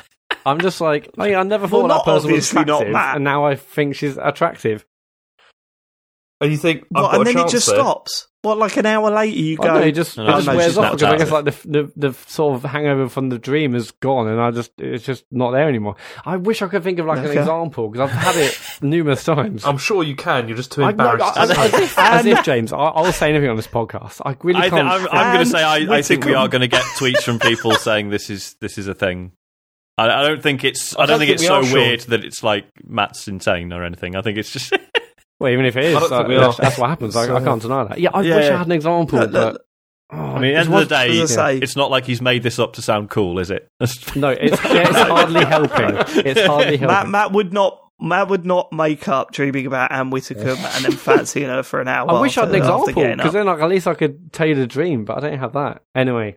Okay. If I have one soon, I'll let you know. But I'll probably not have one when I have one. Last night I had a dream that cows are going to kill me. It was fucking weird. A cow was literally trying to push me off a cliff, and then my friends. It was weird. Anyway, whatever. You turn on CBeebies and there's like some one of those like vet programs with a cow in it or whatever, and you just start shitting on the floor. Possibly. I'm a bit worried about cows now, generally, because how would the cow they were really trying to push me off this cliff. They got me on top of this like tree, which push is like you off they've got you on top of a cliff. How did they get you there? I was with loads of my friends I've recently been to a wedding with, and then suddenly I was like in a tree, and like one of my mates, Andy, like ran through this like herd of cows. I tried to do it, but they like pushed me. It felt a bit like a game at that point, but regardless, they pushed me, and suddenly I was near the edge of the cliff and like hanging onto a tree branch, and I was like, "Oh my god, Andy!" And then basically I woke up. And Matt's going to go to a farm soon, and a cow's just going to look at him and go, But the thing is, but my first reaction will be, "Do you not remember that dream, Matt?" And I'm like, "Yeah, I do remember that dream, Matt." And I'll be worried. What? You're just talking to yourself? Probably in my head, yeah, definitely. Right, okay, this is regardless, right? Spider-Man, you guys have got to play it. I think it's absolutely brilliant fun. I love the story. Again, don't really care Marvel. After that rant, I'll do anything you say. Yeah, I'll play Spider-Man. Yeah, Spider-Man's fantastic. Also, James and I are both playing... Matt, sorry, just one more question on the dreams.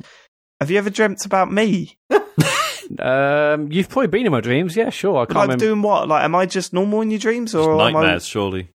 No, we're kissing for like an hour, and then I woke up and it was weird. No, I'm sure you've been in my dreams. All my friends have been in my dreams. I just can't remember what happens, mostly. Yeah. Oh, God, we need to do a Dreamcast. A Dreamcast? Yeah, which is the title of the show. I should start writing them down, because they're mostly really fucking weird. Okay. But I hope I'm not the only one. Even if I am, who cares? Whatever. But if you are listening to this and that happens to you, Matt, please don't try and connect with If you are affected by any of the issues that you hear in this podcast this week, help. What else you been playing, Matt? James and I have both been playing Astrobot Rescue Mission on PSVR. I've been hearing very lovely things about this. Oh god, it is. This, can I say what I want to say about this? Because I'm so excited about this game. This has come out of nowhere for me, and this is easily the best game that I've ever played on the PSVR, and it's on my Game of the Year list already. Because it's fucking brilliant. It's so good. You've been into it as well, haven't you, Matt? Yeah, I obviously have loved PSVR, but the last few months I've sort of dropped off. I've known about that Firewall 0 Hour game, which is like Rainbow Six, but I only heard that because some of the YouTubers I follow were talking about it. But apart from that, I haven't really been, on the Reddit every day. I haven't really known, and this basically came from nowhere, and I basically saw some reviews and I thought, whoa, hang on, this is sounding good. And then I looked into it and I was like, it's like that demo we played on PlayStation Worlds, on Playroom VR, which is a free thing you can download and store, where we all played on launch weekend, where it's basically like a 3D platformer in PSVR. I saw some reviews, and I played it. If you remember, it was one of the highlights as well, because we all played it, and we all said it was fantastic. Yeah. Yeah. And I played this, and oh my god, it's amazing. It's amazing. What it is, okay, it's not like Mario level good, like obviously, but it's really close actually. Like because it's got the same like sort of level of inventiveness that you get from like a Nintendo game, pretty much, where they like every stage pretty much that introduces like new things to do. That often it's just for that stage, and then they bin it, but then it's just so well executed. Like everything is just so well done, and it's. In the beginning, I was a bit concerned it was going to be a bit too easy, but then even that like starts to ramp up. And yeah, I did a third planet for the third world today, and the boss at the end, and the boss took me multiple goes to do, which is the first time in this game I've had to like keep restarting to try it. But yeah, it's a 3D platformer. And like other games, you're the camera in the world, but unlike, say, other 3D platformers, you have like a physical presence in the world. You're this other robot, and so you, as the Astrobot character that you're controlling, moves through the world. You basically move to fixed locations. And so when you get to this new location, after like maybe Astrobot's done the area that you're around, you then stay there, but you can look around. You can do all the usual things you can do in VR, but So it's not quite like a standard 3D platform, and the camera follows you everywhere. It's sort of locked into place at various locations. I felt that felt a bit strange at first. Did that feel strange for you, James? Yeah, I mean, because they do that, I think that's to try and stop the sickness feeling, isn't it? Because when you first start moving forward and the camera starts moving, you get the usual feeling of like, oh, what's going on here? But then, like, what they do is those bits are really short, and then most areas are sort of like just static. And then you just like move around in them. But it's weird because the only thing that I found that was a bit annoying sometimes is you can actually lose the character. Like, it's possible. Have you done that at all, Matt? Well, yeah. But each level, which is basically like it's not like a full roaming platform where you basically have like little sections in basically what's like a giant sort of straight line essentially. As the character moves forward, the camera moves forward, then stays there as you do the area around you. But and I did lose the character at points, but then those are the points you basically got like bend round or look above or look below. It's like there is also an icon to show where the character is, because basically as your physical presence in the world, like you there's one part of this level basically where you open this block and then suddenly this like huge like beanstalk basically explodes in front of you, and loads like leaves stuff basically engulf you, and the character can jump on these platforms around your head, so you're like looking around up and down and whatnot, so you very much are part of the level. And also within each level, there's these 8 astrobots which are hidden. I mean, they're often not that hidden, but some take a bit more finding. You can also hear where these things are like they're crying out, so you can use like 3D audio to try and pinpoint where they are. But some of them actually require you to look, maybe stand up or bend over or look to left and right. Sometimes platforms or things in the actual level might be blocking where you find this little like astrobot. So I love the fact that it does need you to look around, and I'm on the 3rd world, and there's basically like 4 levels and a boss for each world, and I think there's 5 worlds in total, and I've just done the 3rd one just before we podcasted, and on that one there's a couple of like really really well hidden ones, and I was really like looking around everywhere because you might hear the voice of this little thing, but you can't quite see it, and I think that integrates the 3D and VR really really well. I mean, and that's the thing, because when we played Moss before, which I thought was really good, but it also felt like a game that could quite easily have not been in VR, and it would have still have been good. It still would have been fine. But this Moss, game, definitely, yeah. But this, I mean, the VR really does add to it. Like the fact that you can like get up, look around, and sort of like peer around corners and stuff like that, and see where the character's going. But then also the level of interactivity, like Matt said, like you have the presence in the world, so you like. Things will attack you as well, and you can like dodge them. Like people, they'll spit stuff at you, and then you get it on your face, and then you have to like shake your head, and it will all come off. There's one bit where you get all these jungle vine stuff, which all like falls on your head, and it's like hanging over like the screen, and it really feels like you've got stuff over your head, like that's doing it. It's really like really nice, like the way it's done, and There's also possible level where there's like those rocks which you can headbutt to knock through new areas. There's also enemies where they like they're basically chucking footballs, and you can either like dodge them or you can head them back to defeat them and stuff. And all that stuff is just so playful. And just like Nintendo games, it feels like it's constantly chucking new things at you. Also, the music's fantastic. I love how it looks. I mean, it's just there's just such quality every minute you're playing. You're seeing something new and clever. And like, oh, this is great. And I like James. I played like the first world, I think, I guess on over the weekend. I was like, James, you've got to play this because I know you love 3D platformers. And then we've sort of been doing it in unison, haven't we, James? And I'm like, have you done level 2? Have you done world 2? And there's a really cool bit on 2-1 and. Yeah, I know you're like wait until you see World 2. It's like it's just it's really cool. I mean, it's also because it has that VR thing of the sense of scale that you get from it. And like, can I spoil the first boss? Like, what happens with that a bit? Yeah, go for it. I mean, it's almost really hard to talk about this game because although it's not like a narrative experience, like there are so many amazing little touches and moments. You almost don't want to say it because you want people to see it and experience it for themselves. But yeah, you can tell them a bit about the boss. I mean, the first boss it's basically like kind of like a Donkey Kong kind of thing, as in it's like this massive robotic monkey, and it's like you go up this skyscraper to fight it at the top, but it's huge. Like this monkey is absolutely massive, and it's like towering over you, and then your character is like tiny, but then when you start like working out how to take it down, it feels wonderful. Like it really does. I mean, this game it's made me so excited. Like playing it, I was really just loving it so much. Like it's just so good.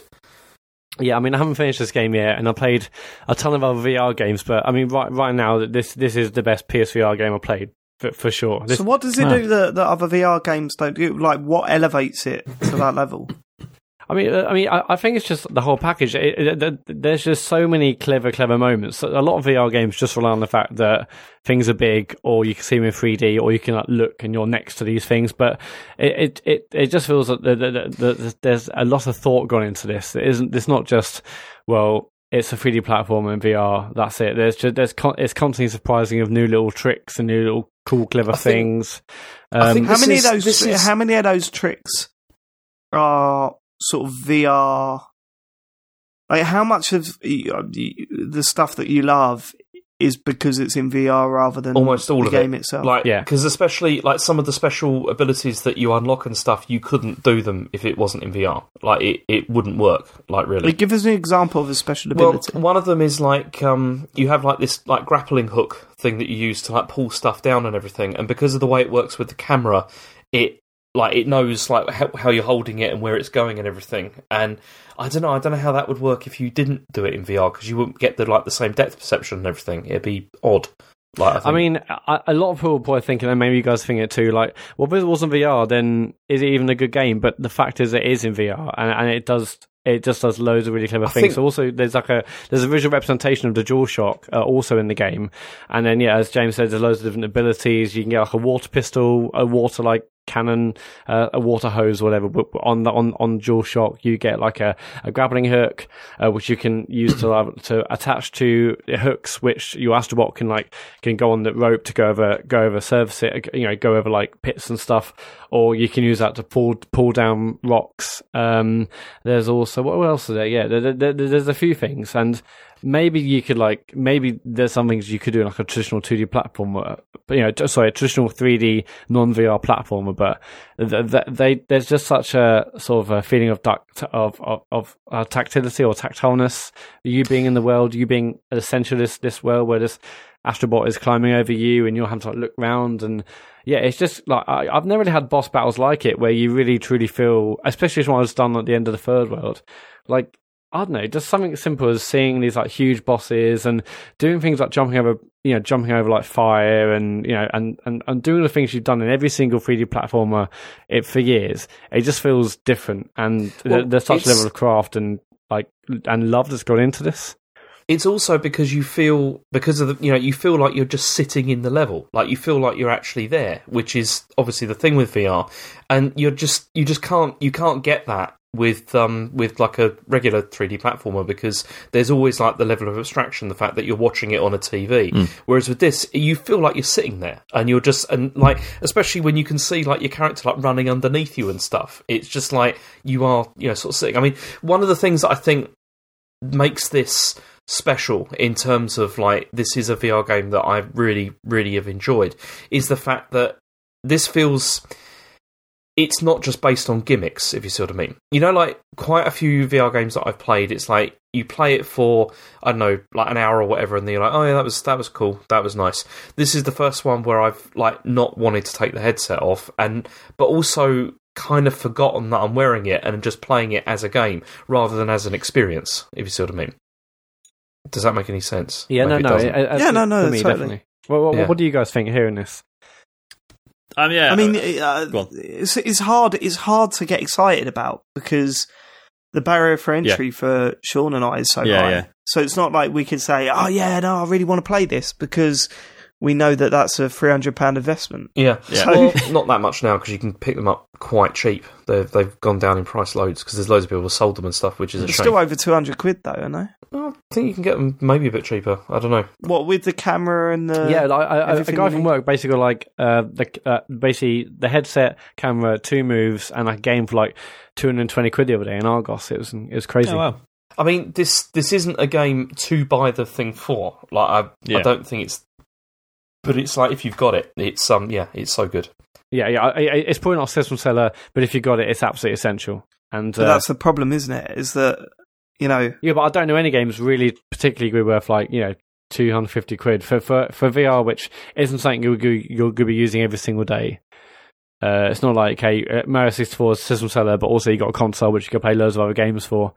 I don't think we're quite in that yet, but no, my and God, it's not a slight on the game either. It's not. It's just in terms of PSVR, there's still not quite enough there, really. I don't think, unless you're like kind of enthusiast. There, but it's not quite the same. See, if PokerStars VR came out on PSVR, I'm there. I'm getting it. That'd be cool. It'd be good to. I didn't realise. I looked up that game as well after the show that we did, and it's free to play. Wow, do you know what I mean? Yep. Which means all those toys you're going to have to pay for. But it's interesting because I off the back of that, I don't think I talked about this on the show. I loaded up the old Gear VR to see if there were any poker games on that, and basically there's two that are meant to be decent. I've downloaded them both because they're both free. But one's actually a very good game of poker, and the other one's got all the gimmicky shit, but it's like you have to pay for a table, like you rent a table. That's how you pay for the game. Oh, really? Yeah, so fuck that. Yeah. No, I mean, if they're not single-use items that you can buy, then fucking hell, 15 quid or whatever.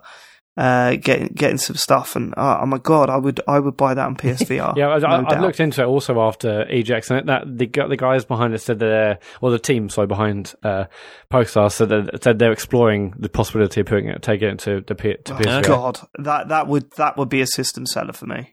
Straight up. But yeah, if you've got PSVR or maybe on the fence and there's other games you want to get, like this is absolutely essential purchase. I've just absolutely loved every minute I've played with it, and I'm so happy that there's more. Also within each level, there's a chameleon that you can try and find, and they're a little bit harder because often they're just camouflaged in the environment. But when you find them and see them, then you unlock a challenge mode, which I haven't actually played them yet. I've unlocked all of them, but I haven't tried them. There's a whole ton of like challenge levels, isn't there, that you can play.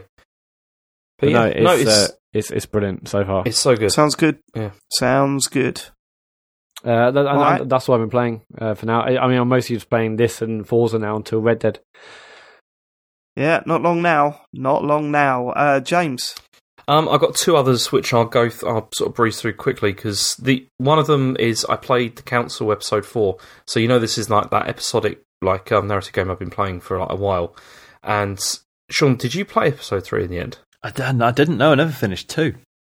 Okay. I need to sort that out. Or do I? Yeah. See, this has taken a turn, which is the thing. Because the thing is, right, is like the strength of this in the beginning was that it was a bit different to all the other narrative games in that you had to you could focus experience points, so that you could then kind of build a specific kind of character type that then would be useful for for exploring the games in in different ways. Yeah. But in this one, they've introduced a new concept which makes the whole of that feel kind of pointless. Oh. And not so great. And even though the game, because this is episode 4, so there's one more left, and they've set up the premise for a reasonably I think it's a reasonably interesting conclusion, but it feels like they're funneling down basically three routes of 3 possible endings. Mm-hmm. That's what it feels like at this stage, which is a shame because it makes the earlier stuff feel a bit pointless and a bit kind of why did I do all that? Because it was really interesting and I thought it was going to go in a certain direction and then it didn't. And then in this episode they sort of pivot the sort of the direction of the story, and I'm not very happy with the way that they've done that because it doesn't feel grounded in the way that I was hoping it was going to be. Yeah.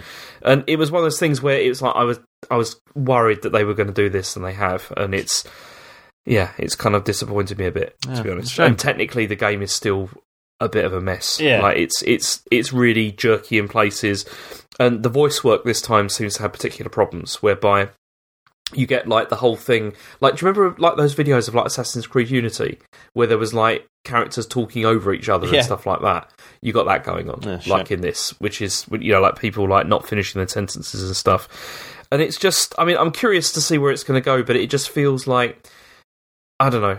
I just feel a bit disappointed, really. It's a shame because it's such a fascinating setting, and shame. And it's just where they've gone with it. I feel is very video gamey, and that to me that's a bit of a shame because the systems they set up in the beginning are brilliant, and I just wish that they'd done more with them because, well, maybe they will in episode 5. Maybe I'm completely wrong about all this, and it will, the episode 5 will turn it around. But I don't know, it's just not gone where I really want it to. The only other game I played is Super Mario Party, which actually I've not really played it very much myself, but my family have played it a lot, and it's getting really good reviews. Yeah, well, it's weird because I wasn't interested in buying this at all, and it was Chen that was actually saying maybe we can get that because those. Do you know, like on what channel is it? It's one. What's one of those kids' channels where they just have Nintendo adverts just constantly? The Nintendo YouTube channel. I think it's that one. No, we don't go on there, but it's No, on one of those things, and they've got like constant adverts for it, and like Asher was like really interested in it, and as I said, I've barely touched it, but the family are absolutely loving it, and it's a shock because like even Chen was like laughing hysterically the other night when they were playing it, and I've never seen her do that like with the game ever, and I've played one round of it, and it does seem that one of the things I never liked about the Mario Party games was the way that the boards, like the board game like approach to it always felt not overly complicated, but like there was just too much dialogue.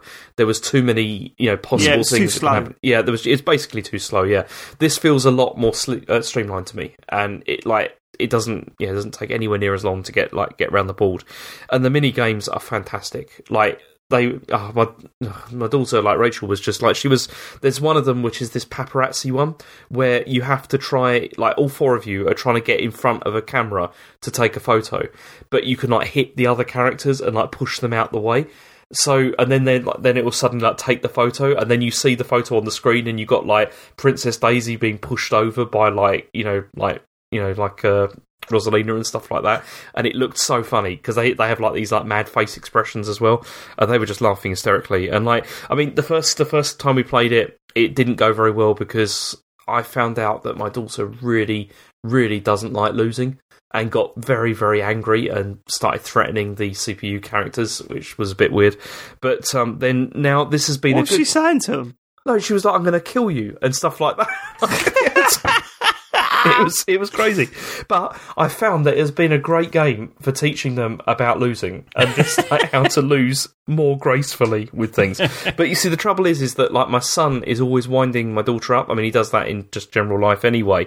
But when he's playing this, he's doing it all the time. Like he does things like stealing her coins, poisoning her character so that it loses turns and stuff like that. So it starts up all these like massive like arguments and stuff. But this is the first game that I've heard like praise from like Chen, like talking about a game, like saying that she thought it was great, and yeah, it is good. It's definitely good. I mean, I don't know how long it's going to last, or like how long we'll play it for, but so far we haven't unlocked hardly anything, and it's been great. Like just so many good games. One question, and I really want to know this: can you do 2-on-2 with that game? How do you mean? Like, because one of the things I want to do, I want to get this, and I want to play it with Harry. But it'd just be pointless if it was all against all. Yeah. If they did like a team mode where me and Harry... Oh, no, great. There's team play as well. Yeah, you can do team play. Because that would be fantastic. If it was me and Harry versus 2 computer-controlled characters, then perfect. Yeah. Perfect. There's a lot... I mean, you can only play it with Joy-Cons as well. There's no like controller support at all. But that's... when you see the game being played... I mean, you can only... Like, when you watch the adverts for it, you can see that I mean, it's clear why they've done that. Yeah. The whole thing is motion controlled, and the mini games all based around the Joy-Cons themselves rather than anything else. So yeah, it makes total sense. I mean, it's the usual thing where they're a bit hit and miss. Like some of them are better than others, but in general, really, really well put together. And it's just, I'm so pleased that it's not just like the constant dialogue and stuff like that, because that's always the thing that I found irritating about the Mario Party games whenever I played them. Was just that. Everything was so slow, like just try and get into anything. Yeah, you're totally right. And, you are right. But this is much faster and just funny, like really funny. Like the kids were just laughing hysterically, and it was it's a lot of fun. Is there online playing this? Yeah, there is. I was about to say the online game mode, or the one that I read about recently, sounds fantastic. Where it cuts out. I mean, I'm sure you could play the normal game mode as well, but this game mode, it cuts out the board games completely, and it sticks you in a room with 3 other people, and it just chucks 5 mini games at you at complete random. and then whoever wins the most of those mini games wins. That sounds like a great way of playing online. Yeah, you know what I mean. Just trying these little mini games and and then just cutting out all the other stuff because that can't be fun. Watching someone else take a move like online, it must be a bit of a pain in the arse. But if you're getting straight to the mini games and just playing them one after the other in quite short bursts, that would be really good fun. But yeah, it's excellent. So yeah, and that's all I've been playing. All right, sure. Apart from Golf Story, but I don't want to get into that because. Oh my god, have you started it? Yeah, I've been playing it for a while now. I'm not sure what I think about it, to be honest. I've really? I'm not sure if I'm enjoying it or not. Is the problem? Yeah. Have you worked out how the special shots work yet? How do you mean? One of the things that people don't realise, and I didn't realise until later on, is that you've got a ton of special shots. Some of them ignore the wind. Some of them mean that you're like teeing off, even though you're in the rough and stuff like that. And then you've got this stamina bar at the bottom left, and you can use like 3 special shots in a round, or you can build up that meter again. Have a look into it. Just like Google special shots or something on okay. It will change the way you play it, and it makes all the irritating shit go away. Okay. Once you realise that you could do that stuff, it's way better. But yeah, no, I loved that game. So it's a shame to hear that you're not too sure on it. Yeah, but there you go. I know. We'll see what happens. All right, Sean. All I've got that we haven't already talked about is Destiny 2. So I skip that. Something changed? Was it more the same? I've basically most of my time has bin spent just exploring the Dreaming City, which is mental. Like you can get so fucking lost in it, it's ridiculous. But are you still playing it on your own? Pretty much, yeah. Well, it's good that it's still good, even if you're on your own. Yeah, totally. There's so much you can just do on your own. It's not really a problem. Like unless you want to get into the weekly Nightfall stuff or the raid or whatever. Like pretty much everything else have been all right. So now, if I was Bungie, I would probably be prepping a decent drop in like the week before Red Dead. Do you think? Is that? Are you playing Red Dead regardless, or are you going to just the Halloween event is coming up? I don't know when that's actually going to start, if they're going to try and slip that in before Red Dead or not. But I mean, those sort of seasonal things are usually like kind of fun, but not really a major like deal. Festival of the Lost or something. I can't remember what they call it. Yeah, and Christmas is the Dawning and stuff like that. Yeah. So it's usually just like some extra little events and some shaders and shit. But are you mentally preparing just to drop this when Red Dead comes out? Or? I don't know. It's possible. Yeah, I'll have to see. There's no way you're playing this and Red Dead at the same time. True, yeah, it's not physically possible, is it? One or t'other. Yeah. All right, then. Okay, should we do emails and questions and stuff? Yeah. Right. Emails, if you want to send us an email, thecomputergameshow@gmail.com. Simon Bradley says, hi, I recently bought a Switch. Hello. I know you lot are all big fans, but why should I choose it for multi-format games? Do you prefer it because you have families and can't always be in control of the TV? I often find myself torn between the PS4 and Switch versions of a lot of these smaller games. It's very rare that I'd buy a multi-format game on the Switch. Mm-hmm. It seems to be my indie / first party game system. Yeah, for sure. I mean, I don't know, how many multi-format games are there? Like discounting indie stuff. How many? Well, yeah, that's it. I mean, when we say multi-format, I suppose if it comes to indie games, I'd rather play it on the Switch because I think the difference the jump between how it runs on an Xbox or PS4 to how it runs on the Switch is minimal.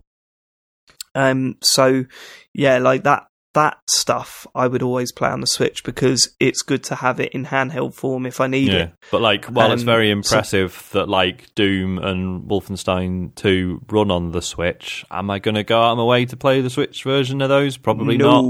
No, we are not. See, I tried this last year with FIFA and we all know how that turned out. And well, you bought it 4 times. I was going to say, I'm not doing that. Worked out pretty well. Not doing that again.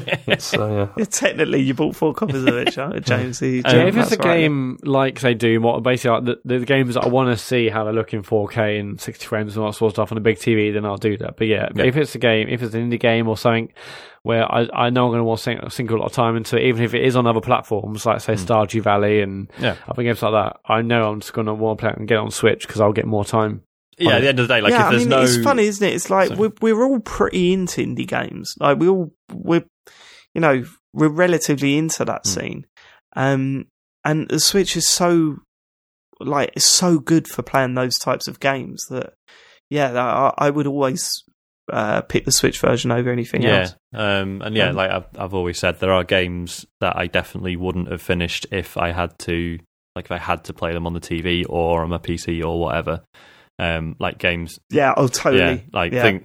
Golf Story is a good example. I never would have played that through on the PS4 or the Xbox. Yeah, and Celeste as well is a big one for me. Definitely. Yeah. See, I played that on PS4, but that's because I burned through it in like a day or so. So yeah, it was good. Got skills. That's the thing. Yep. Cool. Simon Saint, another Simon, says, "Hi lads, I'm about to move my PS4 somewhere that it won't have a stable internet connection. What are the must-have single-player games I should make sure I've got?" Well, it doesn't really matter because regardless of what it is, when you move it, there'll be a 60 gig single-player patch probably. It doesn't matter these days, does it? True. It's like when I got Spider-Man, I was like, oh, amazing, got Spider-Man. And then it's like, it's 40 minutes to install. Then it's like another 12 gig update. I mean, it's mad, isn't it? It doesn't matter these days, sadly. Yeah. But but if he's not playing online, then that he doesn't have to download those updates. I suppose, but he'll know he's playing an unpatched version. I would probably say, of course, Bloodborne's the top. Yeah, of the, that's got online bits though. Yeah, but it's not the point. Don't really use them, do you? Presumably God of War's on this list, right? That's got to be a big one. God of War, Last of Us. If you haven't played that, definitely worth going through. Yeah. There's Horizon Zero Dawn. Yeah, there's been a lot of stuff recently. Has Spider-Man got online stuff, Matt? I don't think so. Not Spider-Man then. Yeah. I've Spider-Man not played definitely. it, but Spider-Man. Rocket League. I mean, you can still play Rocket League on your own. Yeah, should you though? No, but Rocket League on your own is better than no Rocket League at all. Okay. Witcher 3. I was just thinking that. Yeah, fucking hell. Of course. Let's download the DLC first. I mean, and Red Dead. First thing you should do is actually just to get one of those network extender things. You know what I mean? Those network because I'm intrigued as to why he won't have a stable internet connection. Yeah, but who knows? Yeah, that sounds like he's been fleecing the next door neighbour's Wi-Fi. And they've changed the password. They've changed the password, or he's moved to another side of the house where it's clearly just out of range. Yeah, what they call that? I've actually got some, but what they call those things where they basically connect, like you basically get your internet through like your power lines and stuff. Oh, they're terrible. I've tried all of those. Oh, I've had a good experience with them. I'm using one right now, which Virgin gave me, so got like decent internet and stuff upstairs, but it's all good. Yeah, but James's house, like fucking acres. I was going to say, it can depend on the wiring in your house. I've moved to the other room, which has a different postcode. I had to set up on those mesh networks in the end because nothing worked. Has that worked well though? Yeah, it's brilliant. Which one have you got? Perfectly. I'll save it for interface. Save it. Yeah. Please save it for interface that has dissolved. Was it? So coming soon.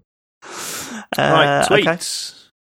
Okay. If you want to tweet us at ComputerGamePod on Twitter, Mike Pettit89 says best sandwich ? I've got two answers here. If I go to like somewhere, maybe going for somewhere for work or somewhere new, and I'm going to a cafe in the morning, I always get a BLT just because a BLT and mayonnaise just to check how good the cafe is. No.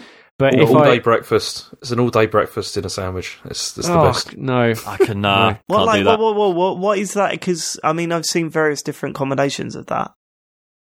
Are you whacking a hash brown in there? No. If only. That'll make it fried possible. bread in the sandwich. Yeah, beans. I mean, I've never really understood that. Beans, you whacking beans in there, James? No, it's just the bacon, a sausage, some egg, but it's just like refrigerated fried egg. That's fine. Yeah. Oh no. Well, no, not in a proper like. Yeah, I'm talking you're talking about from Tesco's or whatever. Deal. Yeah. Oh god. Oh no, they're disgusting. Those things. I'm not happy with egg in a sandwich that's been in a pack for a long time. I can't deal with that. No, the answer for me is definitely bacon and brie. Ooh. That's bacon and that's a pretty good one. Yeah. That is a fucking good sandwich. when it gets close to Christmas, you get like the bacon, turkey, and brie and cranberry sauce. Mate, I don't like them because they put the cranberry sauce in there. I like cranberry sauce; it's great. Yeah, it's all right, but yeah. So if it's not BLT or cafe, then if it has to be like a pre-made one or one when I don't do BLT, it's New Yorker every time. I'm still going. Yeah. There used to be a bagel shop in London called Ixie's Bagels, and they made the best New Yorker bagel, and that's gone now. And then some places put salmon in a New Yorker bagel. You don't do that. You don't do that. Bacon and brie. Coronation chicken, mate. Oh, I've never ever bought one in my life, and I like it, but I've never bought never done a coronation chicken sandwich. Coronation chicken. Fan. What's the other chicken one that people get that's like it tastes like peanuts? It tastes like peanut butter with chicken in it. Chicken satay. Chicken. Yeah, I was going to say satay chicken. Is it chicken satay? Yeah. I don't know. Chicken tikka. Satay chicken's it's good, man. Yeah. I like if I'm going to Tesco's, it's like chicken stuff. Tesco do a chicken stuffing and bacon sandwich, and that's surprisingly good. It doesn't need the bacon in there, but and I'm not a fan of that style of bacon, but it works. I cannot wait for Christmas sandwiches to come back. I fucking love them. The M&S one is the king. Just get ready for that. Well, I can't afford that. The Frank at the Frank2505 says, just picked up an Xbox One X for Christmas. Been a Sony guy all my days. What backwards compatible games are a must?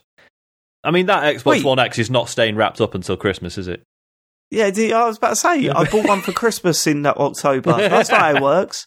Just check it works, mate. Why are you interested in backwards compatible games? Like that was the last thing on my mind when I bought an X. Yeah, but that's always the last thing. Because he's saying if he's always been retro stuff. If he's always been a Sony guy, then he's literally not played any Xbox 360 stuff. But I guess also, he's not going to have the library.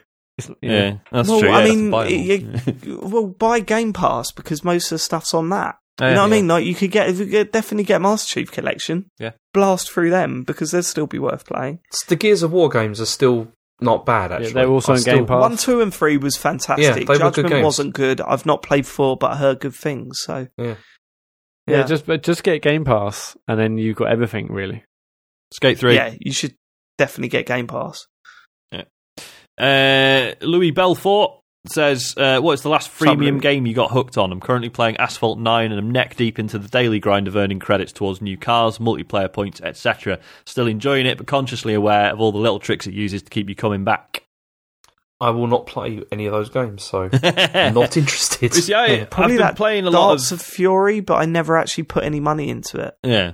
And then I started getting like really paranoid about how it works, and so I stopped playing it. Yeah, see, I've been playing a lot of Alto's Odyssey, which is very good. But again, it's sort of the way it sort of weaves in the payment stuff is a bit insipid. What's asking you to pay for? It wasn't like that when it came out on iOS. It was just you just put down the money and it was the whole game. Yeah, is that the first one or the second one? The first one, yeah. Okay, yes, this is the second one, and it's like, and it's just like, okay, so you pay money to like double the coins that you pick up and stuff, which obviously like immediately like that's a good investment if you do that right off the bat.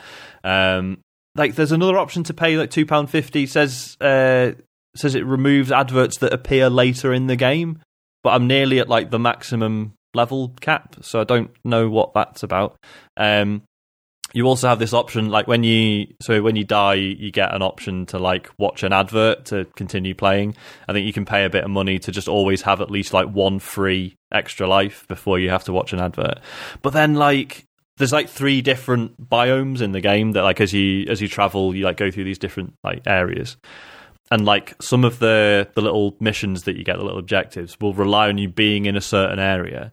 And it's like, oh, well, you can pay 1,000 coins to go to the right one if you can't be asked actually travelling there. And it's just, it does just fucking spoil it for me a little bit. I've not paid, like I paid to get the coin doubler and the free extra life thing. So I think I've put in about a £5 or something. And for the amount of time I've spent on it, that's absolutely fine. But it is a bit like the game's still like, but keep watching adverts, give us some extra money, etc., etc. It's just, It's horrendous. I just hate all of that. I'm just not interested. As soon as they start all that, I'm just not interested. I mean, this is one of the criticisms I've heard about. I mean, going back to Assassin's Creed, some people have been saying, like, you know, it's there's a lot of microtransactions in there, which is which is. Why have you done that, James? We're gonna get messages now. We're going to get messages. The last game I was heavily addicted in, of course, was Fire Emblem Heroes, and I'm still genuinely fucked off that Nintendo's new game, Dragalia Lost, is not out in Europe yet, and it might not be out till next year. Jesus, is that far off? Yeah, well, so it's out. So it's a new Nintendo game. It's basically like another Fire Emblem Heroes type affair. I believe it's like a sort of 3D. It's like it's like a Fire Emblem Heroes game. Yes, it's been out for the last month or so in Australia and America. Loads of people who want to play in Europe are basically downloading it using some weird Android or VPN. You can either download. I was going to say, I assume I can just get the APK. Yeah. So I guess Android you can get it regardless of where you are. And loads of people who on iOS have been basically creating US accounts, which I can't be bothered to do because then if you link your Nintendo account, you basically go lose your progress. Anyway, I really want to play that game. But it's not out, and every day I'm like, I'll search for Dragalia Lost on the store. No, it's not out. And there's no, release date or anything. It's just, why aren't they releasing things, worldwide? What's their problem? It's out in the States, for goodness sake. Does my nut in? Anyway, I want to play that game. But the answer is Fire Emblem Heroes. Actually, is it not going to be a new Fire Emblem game out this year? Or is that next year now? I can't remember. For Switch? I thought it was coming out in 2018. I think it must be next year, because there was no sign of it at EGX or anything, was there? No. Okay, cool. So, yeah, it must be a while. It's next year. Yeah, there's. Okay, cool. Yeah. Okay. All over that. Yeah. Dave, you got one? No, I said that Darts of Fury was... Right, MJL at Vault42 Overseer. Question, does Forza Horizon 4 alone justify Game Pass? I'm loving it so much, I feel it does. Fucking yes. Yeah, I'm in the same boat. Yes. Yeah, for sure. I mean, for 1 month, you can play Forza Horizon 4, one of the best racing games of all time, for £8. Yeah. I mean, obviously, if you've got an Xbox, get it. If that was the only game you played on Game Pass and you ended up paying more for Game Pass than you would have just paid for the game, then not so much. But yeah, But that's going to take, 6 months? Exactly, yeah. A while. Over that? More than 6 months. Yeah. So yeah, I mean, get it. Yeah. That's the easiest answer I've ever had to give to one of these questions. Yeah, for sure. Right, last one. Matthew Moore. More? I don't know. After hearing David Turner's and JCA Farley going on about the Gardens Between, I will give it a go. Has anyone on the Computer Game Pod tried Gorogoa? If you haven't, try it. Short but lovely. I've played it. It's fucking incredible. Really? What is it? Yeah. It's easily one of the cleverest puzzle games I've ever played. It's just this really weird game where you've got these 4 panels on the screen, and basically it's all about weird sort of perspective shifting puzzles. So there might be a character and you're trying to get him from one end of a room to the other, but it's all about picking up these panels and sort of rearranging them so that environments makes so even though these 4 panels are separate, they sort of join up in weird ways, and you'll be zooming in and out of one bit and then picking up a certain element from one bit and moving it to another one and rearranging shit. And it's there's one entire section where one of these panels is a load of photographs on a wall, and you're getting a character to essentially travel through all the photographs by zooming into one photograph and being right, okay, well that element sort of matches what's in this other panel, so I've moved that there. And it's so good. It is absolutely unbelievable. I think it's on the Switch. That's where I played it on. I believe it's also on iOS and is cheaper, and it is basically a touchscreen game anyway. Yeah, so I've just searched as a 5 on iOS. Yeah, do it, man. It's so good. That's it. Nice. Well, we did get one more that I think is worth reading out. This one's from Nick Wirt, at Just Nick again. Just started listening to TCGS from episode 1 over the summer, and we'll be caught up this week. You gents make a great podcast. Thank you very much. What keeps you coming back every week? When was this sent in? I didn't see this one. Was this? No, it was sent directly to me about 2 hours ago. Yeah, that's why. Just fame. Fame, isn't it? Fame? Well, it's a dedication to listeners, isn't it? The babes. No. The babes. The free games. And fame. Well, you come to the wrong place if you want fame, Dave. Why? Well, there's probably easier, quicker, and more lucrative ways of being famous and doing a podcast. Example, I fail to believe that if you're not trying that, because we all know how fame hungry you are. No, I just want to get to the top. This mother's going straight to the top. That's all I know. Yeah, that's fine. But what I'm saying is that why are you not trying the more easier routes? That was shocking low self-esteem. Matt, do some social media stuff this time because for ages you've been. Of course, all links to all our social network stuff are in the show notes. Just look at your podcast player right now, and they're there. But we would love your Apple podcast reviews. They really help. Just takes like 30 seconds. If you haven't left a review before, we'd super appreciate it. That sort of gets up the charts and whatnot.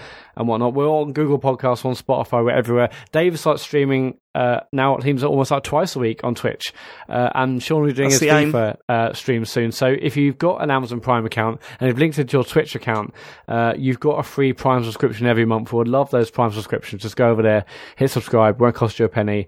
And it gets like 50p into our pockets. So we really appreciate that. That's about it. Also, a massive thank you to everyone that sent us a tip last week. It's very, very much appreciated. And quite a few of you did after our call out. So thank you very much for that. I can't tell you how much we appreciate that support. It all goes in our back pocket, basically, but we spend it on cool stuff. So that's at least you know that. We'll be back next week. Thanks for living it. See you then. Goodbye. Cheers. Goodbye. Bye-bye.